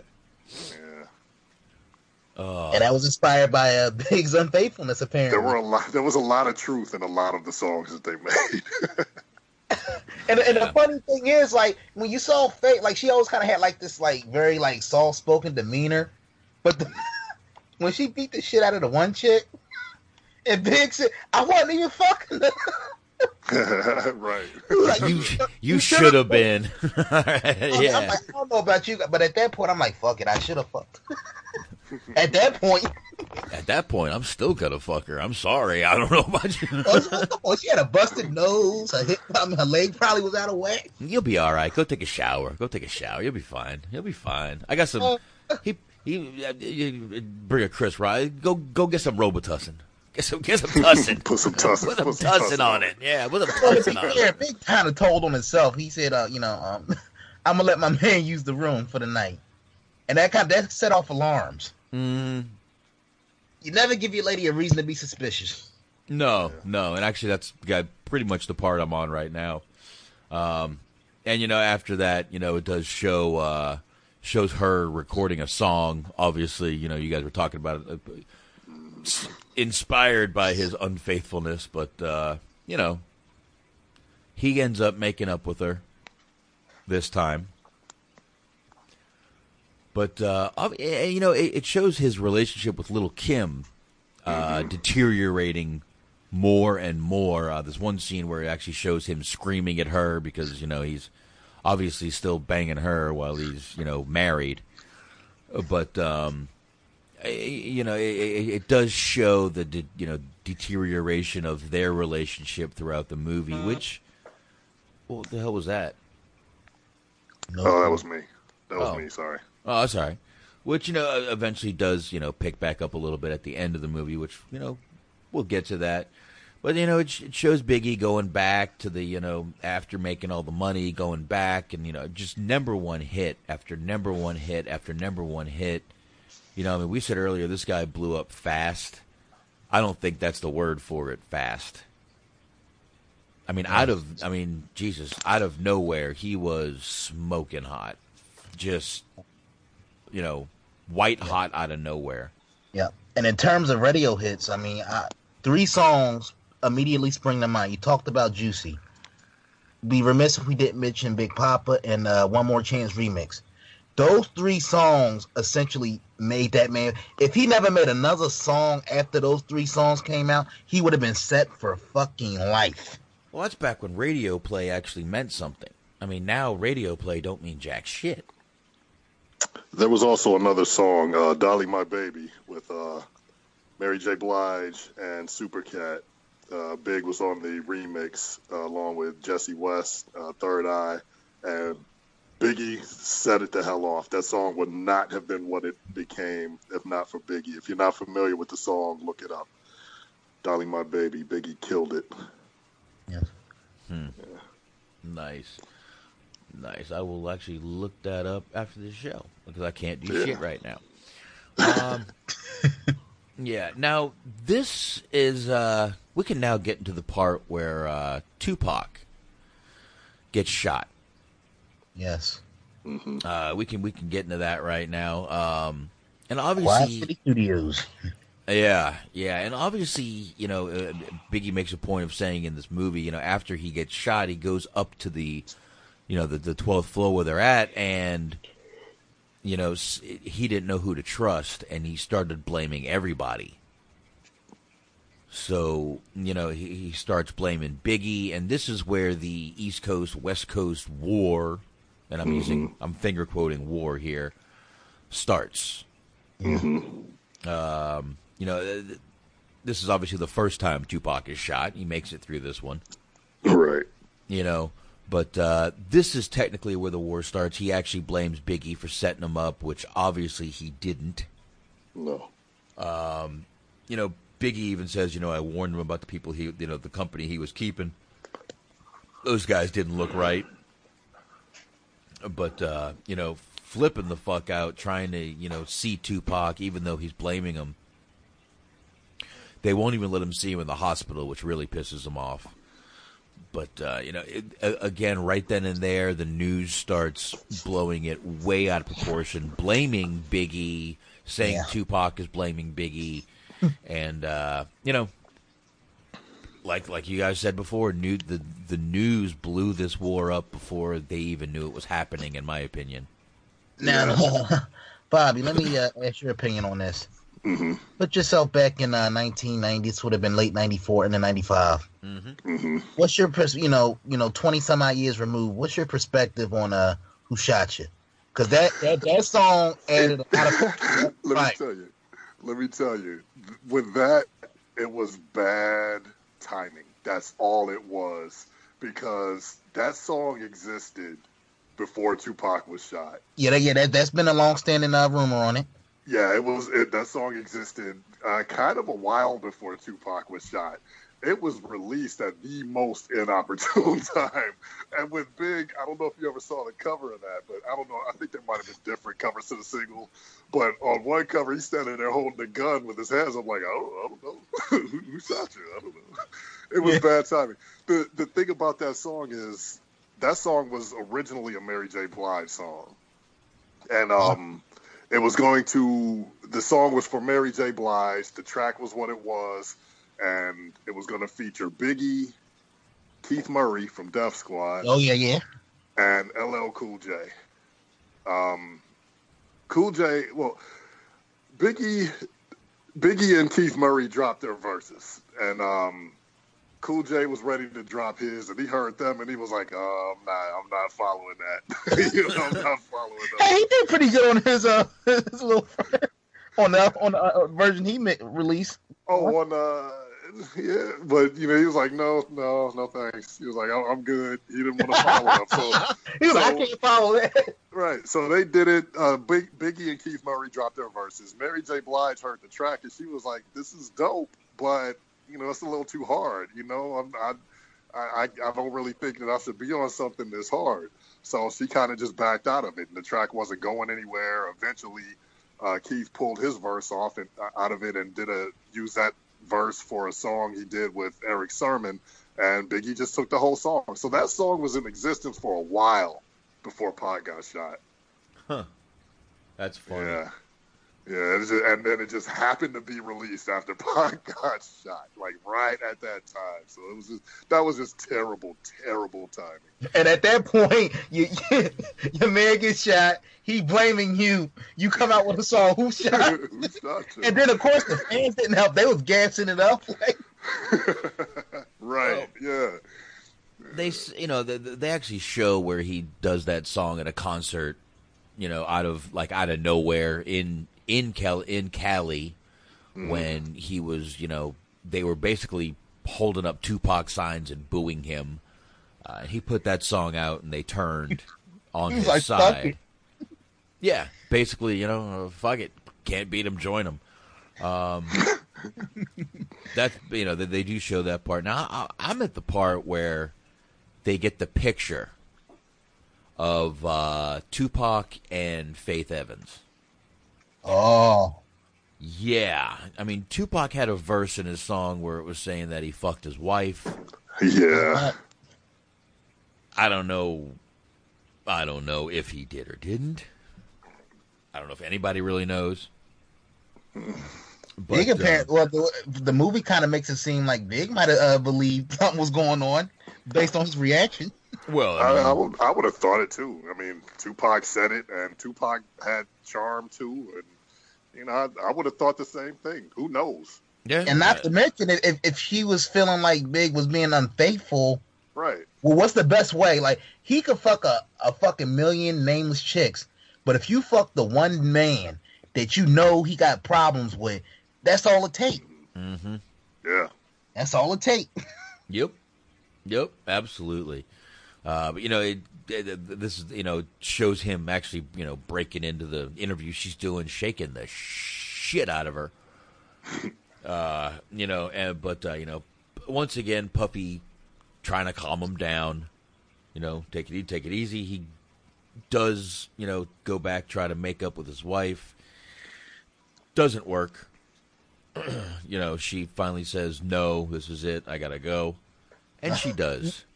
You know what, Puffy? I want to bring up 2 points real quick, Bob. Puffy played the role of Paulie here. You got to go home. Go out, do what you got to do, but you got to go home. Yep. That's basically what that was. Yep, you're right. He did. Yeah, you got to go home. You got to go home. You can't.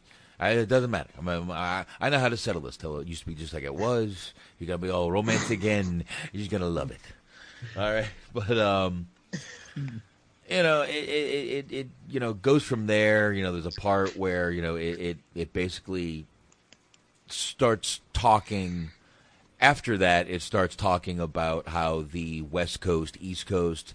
There's even a part where it's real people talking about it, and you can tell these are real '90s scenes just by the clothes, the graininess of the video, and they're playing scenes. Everyone, fuck Biggie, fuck Tupac, West Coast, East Coast, and that's the scene I was talking about where he does start playing that song "Who Shot Ya," at the concert in California. And obviously, he comes home after that, and Tupac was shot in Las Vegas and didn't make it this time. Yeah. So, obviously everyone remembers that. Yeah.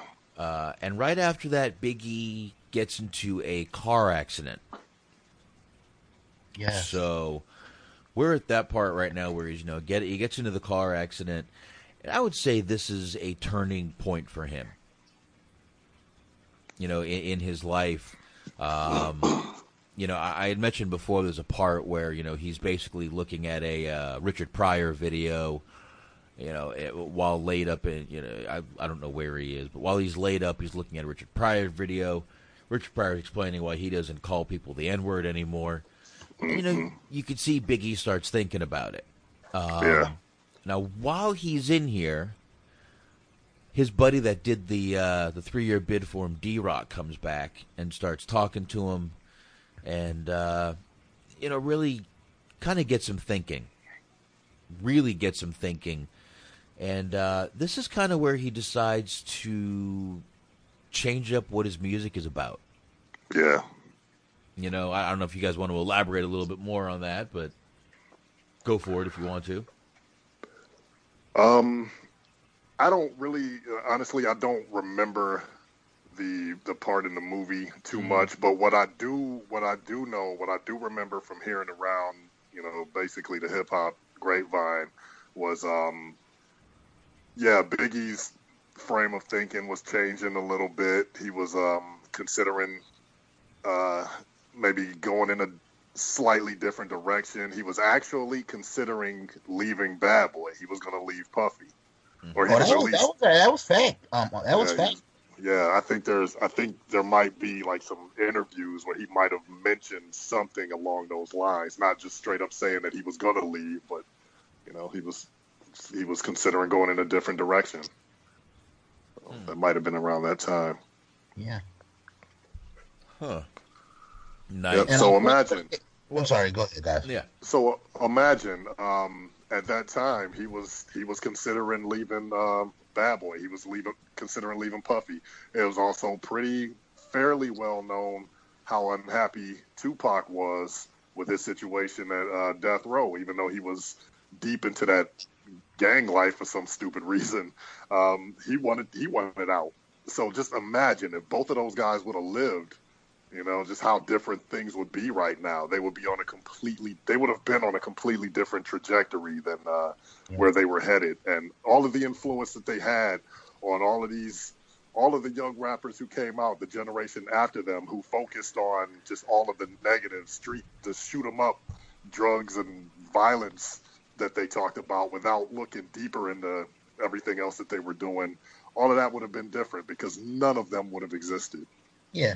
I mean, there's a scene in the movie where, like, when Big's talking to his daughter, he basically, here's a guy who raps about some of the nastiest, most violent shit you've ever heard in your life. Don't ever let a man call you bitch.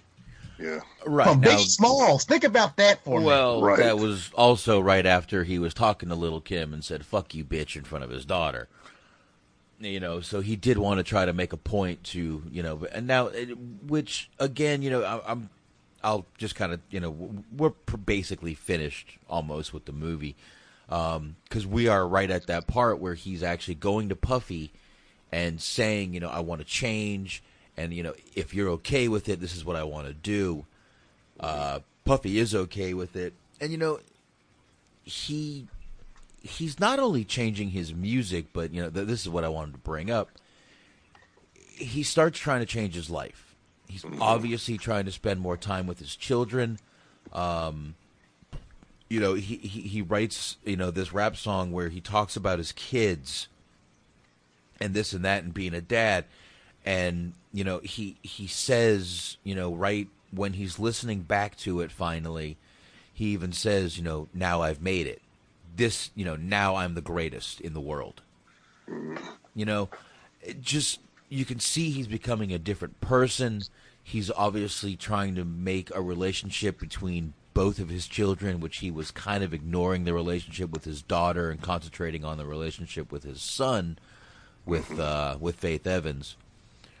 So, he was trying to mend the void he had with his daughter, while also trying to bring his kids together. He was actually trying to get his kids both to be out in L.A. together. Right before the shooting happened. He was making plans to have both of his children out there with him. Which really makes it makes it even sadder. But, we do have to bring up, he was also, him and his crew were getting death threats this whole time because they were going to California to promote this new album. They kind of thought it was over. He even has a conversation. His mother's even worried about him coming out there, but, even then, he was trying to get, he called Lil' Kim. He was even trying to mend things with her and everybody. Just, it's almost like, in the movie, it's almost like he knew something was going down that night. Calling Lil' Kim, saying what he said to her. When we get back to New York, I want to squash everything. Make everything right and just start doing the right thing. Yeah. Even the interviews, it was because what a lot of people don't realize, he did a whole slew of interviews in that last week or so of his life. Well, he was getting ready to drop an album. Yeah. Yeah. But obviously, when he was out in LA, he did a lot of interviews, and I'm saying obviously Tupac's name came up, and it's that famous clip of he was more shocked than more shocked than anything in him dying. Not in him dying, because he said Pac was always getting shot at. He just figured he would heal up from it, do another album about it, and that'd be the end of it. But when he died, it was just whoa. And that's what kind of caught him off guard. And I think that's what kind of changed his mindset on a lot of things. Mm-hmm. Pac dying, and that to me is an underrated aspect of what kind of led to him changing. Because I think that's when it hit him, what this music was doing to the people around him, and how I need to get my shit together. Well, you can see he never wanted any of this, and the movie brings that out. He never wanted any of this to become he never wanted this West Coast, East Coast feud. He never did. And I'm not going to, I mean, it's almost like in the movie he didn't understand why it was so big or something, but he never wanted it. He, one big part in the movie we forgot, I mean, he even says to his mother when Pac dies, I just always thought I'd have time to straighten it out. He wanted to straighten it out. And they would have, and honestly, look, I think they would have. They would have straightened it out. They really would have, because if you look at that last interview that Pac, it was the famous one where they were on MTV. I think it was his last interview. Snoop was sitting next to him because they was beefing at the time. That's why Snoop didn't say too much during that interview, and Pac did all the talking. Mm-hmm. But he kind of even then he kind of you could tell he was changing, because that bullshit contract, the famous toilet paper contract, because at that point he was trying to get out of jail that he signed with Suge Knight. And the deal was 3 albums and then I'm done with you. All Eyes on Me counted as 2 albums. So he was already plotting to get away from Death Row before he was on Death Row. Yeah. He just signed that shit to get out of jail. That was it. He wrote 2. All Eyes on Me counted as 2 albums.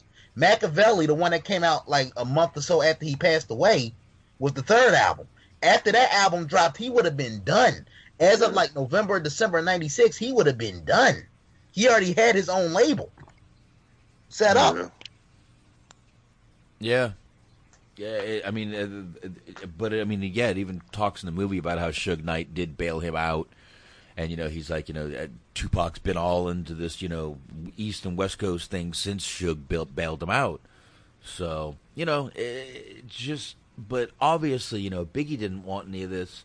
And it really makes it just a worse thing that he passed when he did. Again, not just the fact that he was 24 years old, which, holy shit, way too young to go. I mean, like we were saying, the whole, you're still a kid, but he was really trying to turn his life around, mend fences, with some people that he had wronged. And again, just to me, it looked like he was starting to concentrate on his kids and, try to make that life work for him.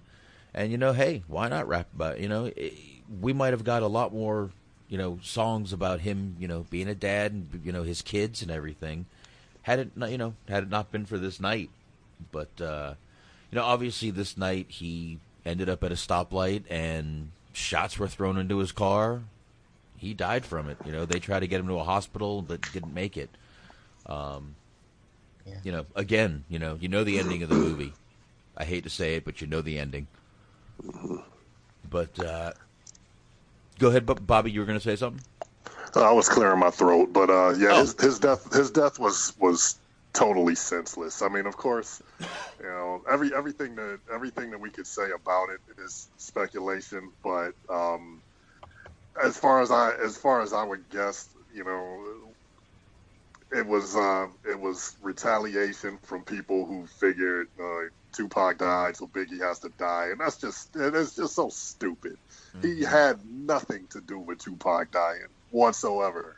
Yeah. So yeah, it was completely senseless. Just an overzealous fan. I mean, I know you guys might not even, Bobby, you might know what I'm talking about, but Anthony may not. I mean, like when that crazy fan came out in Texas and shot Dimebag Darrell from Pantera.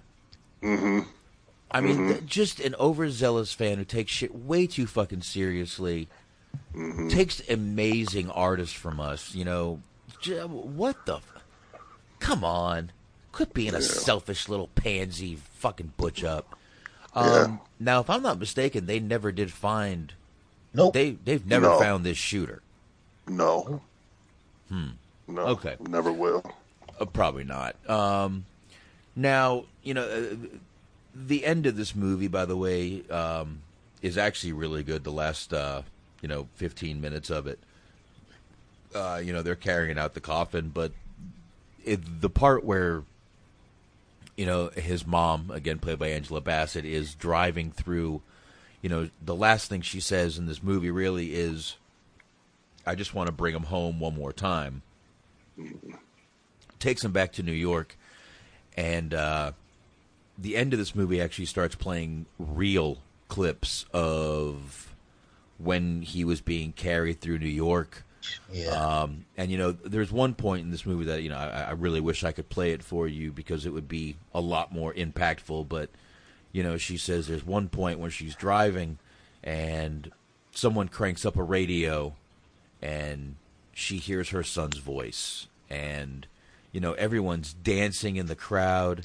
And, you know, if you watch that, if you watch that on the news back then, that was real footage.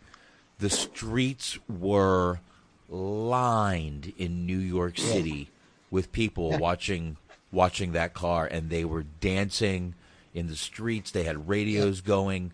I remember they played Hypnotized. Yep, it was a party, you know, and you know, it was a really, you know, a really touching ending to the movie. But you know, the fact that they used real clips, I think, even made it better.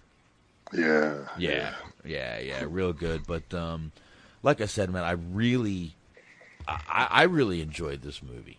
I really did. I wasn't sure if I was going to. I wasn't sure what they were going to concentrate on. Again, it really wasn't about the music. It really concentrated on the life story of, you know, Christopher Wallace. I'm not even going to say it concentrated on the Biggie. It concentrated on Christopher Wallace.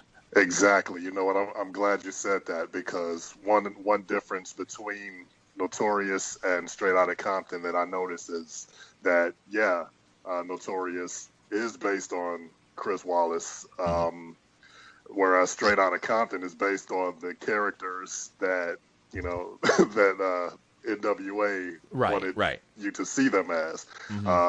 Notorious was not fictionalized. This was his story. This is what actually happened. You know, nothing was really changed to fit the character of Biggie that everybody knew him as. Right. So it's a good pure movie. Pure movie. Yeah, I really like the fact that they concentrated on him, and again, not the character, you know, like both of us just said, Christopher Wallace instead of Biggie. But I don't know. I really liked this movie. I thought it was very well done, and you know, I just wasn't sure if they were going to concentrate on all the music or if they're going to concentrate on the whole, you know, West Coast East Coast thing. But they really went into deep into the life and the, I guess you could say, behind the scenes life of Christopher Wallace, which I really enjoyed seeing. And again, maybe me knowing absolutely nothing about his life helped, but great movie. I mean, I will watch this again at some point. Good. Yeah. You went into it with no preconceived notions, so you didn't really have any. You didn't go into it prejudging it. Yeah. So that's why you kind of walked away like, this wasn't so bad after all. I'll tell you the truth. I wasn't crazy about watching it, but as I watched it, I really got. I felt like I could, you know, tell I was getting into it, and you know, and like Anthony said, Jesus, before I knew it, it was over. Yeah. You know, I was like, wait a minute, we're already back to wait. He's already getting shot. Wait a minute, how long has it been? And I'm like, oh, there's only 13 minutes left. What the fuck just happened? Right. You know, it really a quick going 2-hour movie, but you know, I enjoyed it. I really enjoyed it, and like I said, I didn't know if I was going to. I wasn't crazy about watching it, but I will definitely seek this out to watch it again. It's already saved on my external hard drive for my TV. Nice. Cool. Yeah. Cool. Yeah, I love this.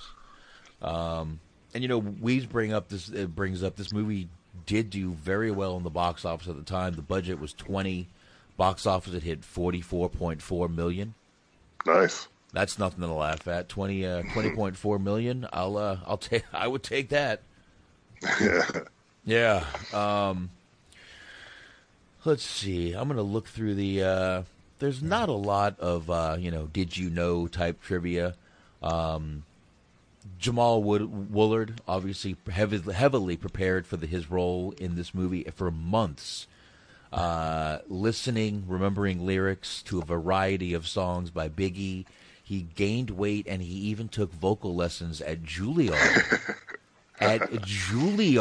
To get this voice right. Yeah, he had it down. He had the whole... Biggie had a way of breathing when he talked. Yes. Everything, like the facial, because Big had the lazy eye for a minute. Yeah. And it was like he even like down to like facial expressions. I'm like, I swear, I got lost in this movie. I really felt like I was watching Big again. Yeah. Yeah. I felt like it was like 94, 95 all over again.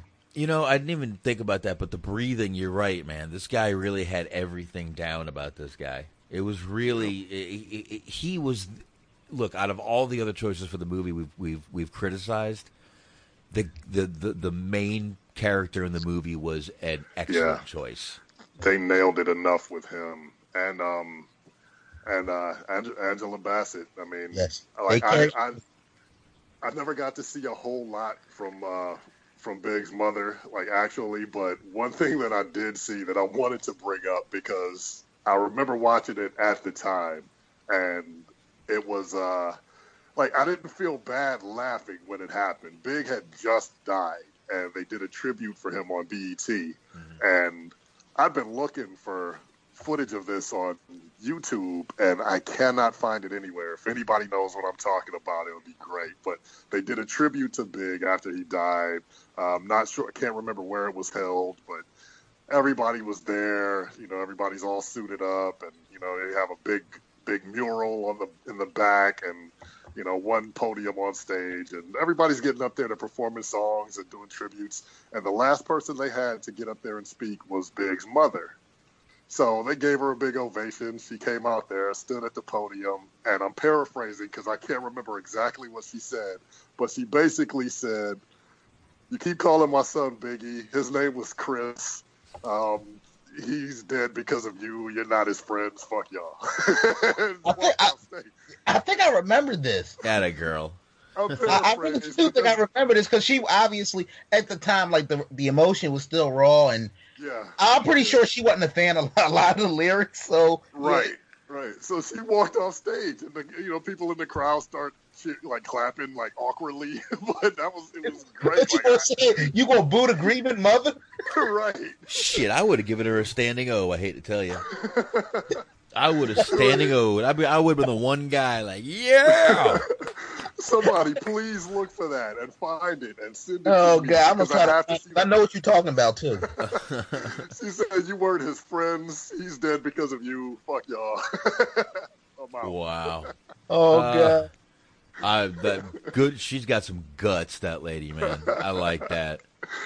Now, rappers Benny Siegel and Gorilla Black did audition for the role as Biggie. I can see that. Singer Sean Kingston also auditioned and publicly claimed that he had got the role. Yeah. The writer-director Antoine Fisher sat across from Biggie the night he died at Antoine's wife's... the night he died, and Antoine's wife, Lynette Fisher, grew up 3 blocks from from Biggie's supposed killer. So there is a suspect, I guess, but they just can't. I don't know. They can't tie it in. I don't know. Maybe. Maybe the guy's not even still around. I mean, the whole. I'm not going to get into a whole rant about the whole no snitching thing, but there are, believe me, this happened a long time. There are people who know who did it. There are people back then who know who did it, but I'm sure. The whole no snitching policy, people just weren't talking. Oh, I'm sure. Most of the film was adapted from the book Unbelievable. The Life, Death, and Afterlife of the Notorious B.I.G. by Chio Hadari Coker. Oh, yeah. Mm-hmm. Yeah. Now, James Willard reprises his role as a Notorious B.I.G. in All Eyes on Me, which comes out when, Anthony? You've been keeping up with that. God's birthday. He's done. All right. So it's coming out soon. A couple months. All right. Yeah. Man. All right. The car that is used in the drive-by when Biggie is shot, 2BA I-222, is the same plate number that is featured in the first episode of Nembers. Nice. Show from 2005, as well as the same plate number that Ian Watkins, the lead singer of Lost Prophets, uses in the music video. So, a few little things that plate number is obviously good for. That's interesting. Here's the last one I'm going to do. The role of Little Cease. Anthony, you said it was horrible. Well, it was originally written for Tristan Wilds. Tristan Mac Wilds, who actually turned it down because of his commitments with the show 90210 at the time. So that might be why it was a bad. Because it was a kind of a last minute thing. It was a last minute thing. I mean, he did 114 episodes of the 2008 to 2013 90210 series, the reprise of it.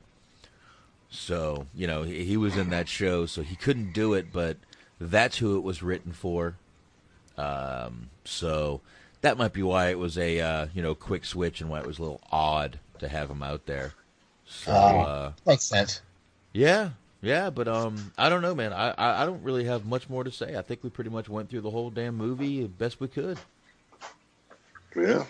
Definitely. I don't know. Anybody? I mean, like I said, I had never seen it, so it was kind of a surprise for me.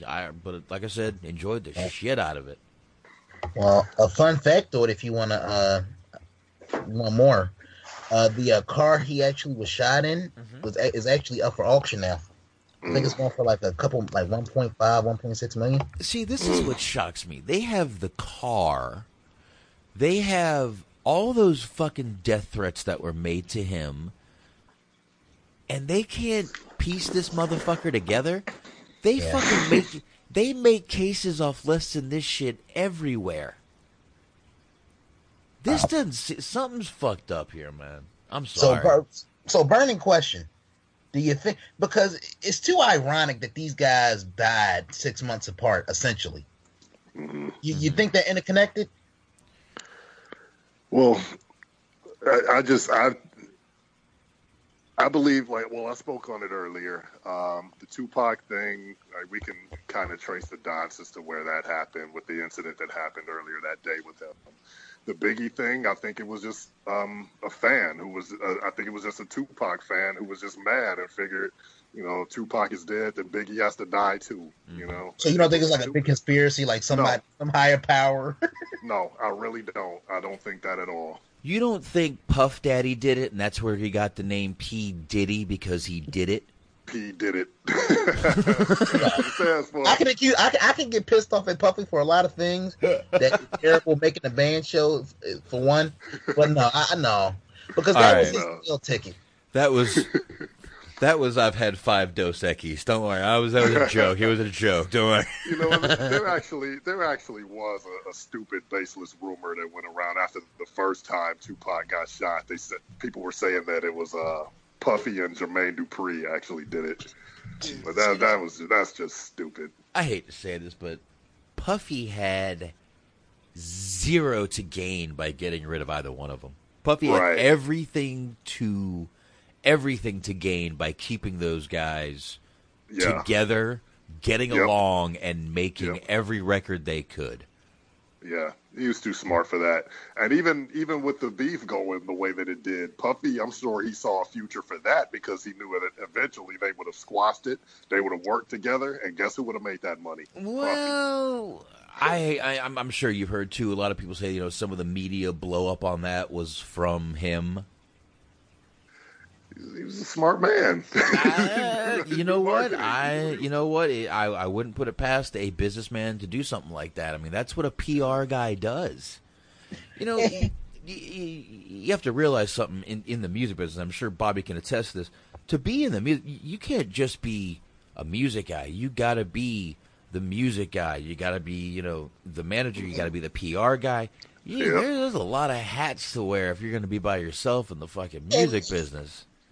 We're putting Puffy over, but I just want to say he wasn't innocent. No, he kind of threw gasoline on the fire, because I remember right after Hit 'Em Up. I don't know if you remember, Bobby. Remember a song called "Stop Yapping"? Vaguely. Yeah, basically, he's I won't even send you the link for it, but basically, it's Puffy talking shit over beats. Basically responding to everything Tupac said.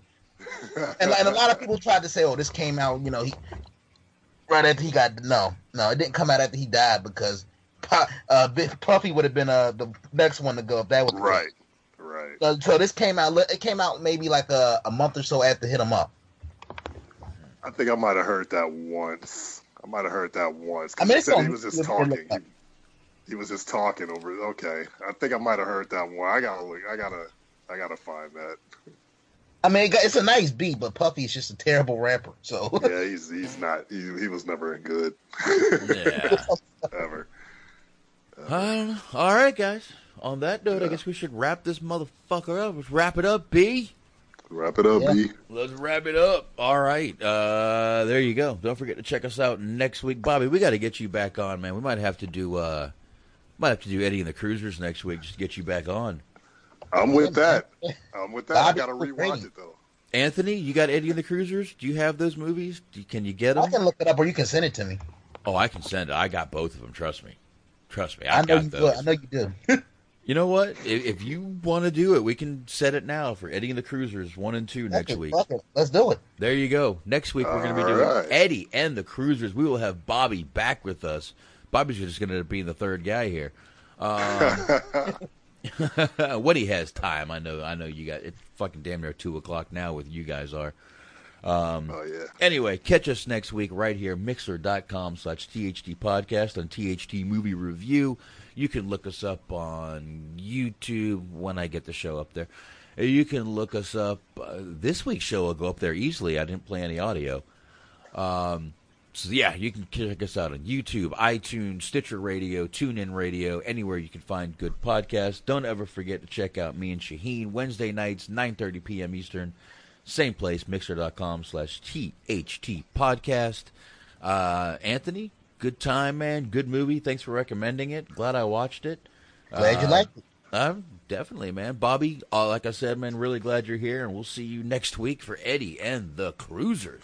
Looking forward to it. I will, one way or another, get this audio working by next week, I promise. All right, on that note, I know you can't hear it, but I'm playing the fucking Shinebox thing. Go home and get your fucking shine box. There you go. All right, ladies and gentlemen. We'll see y'all later. Thanks. Yeah.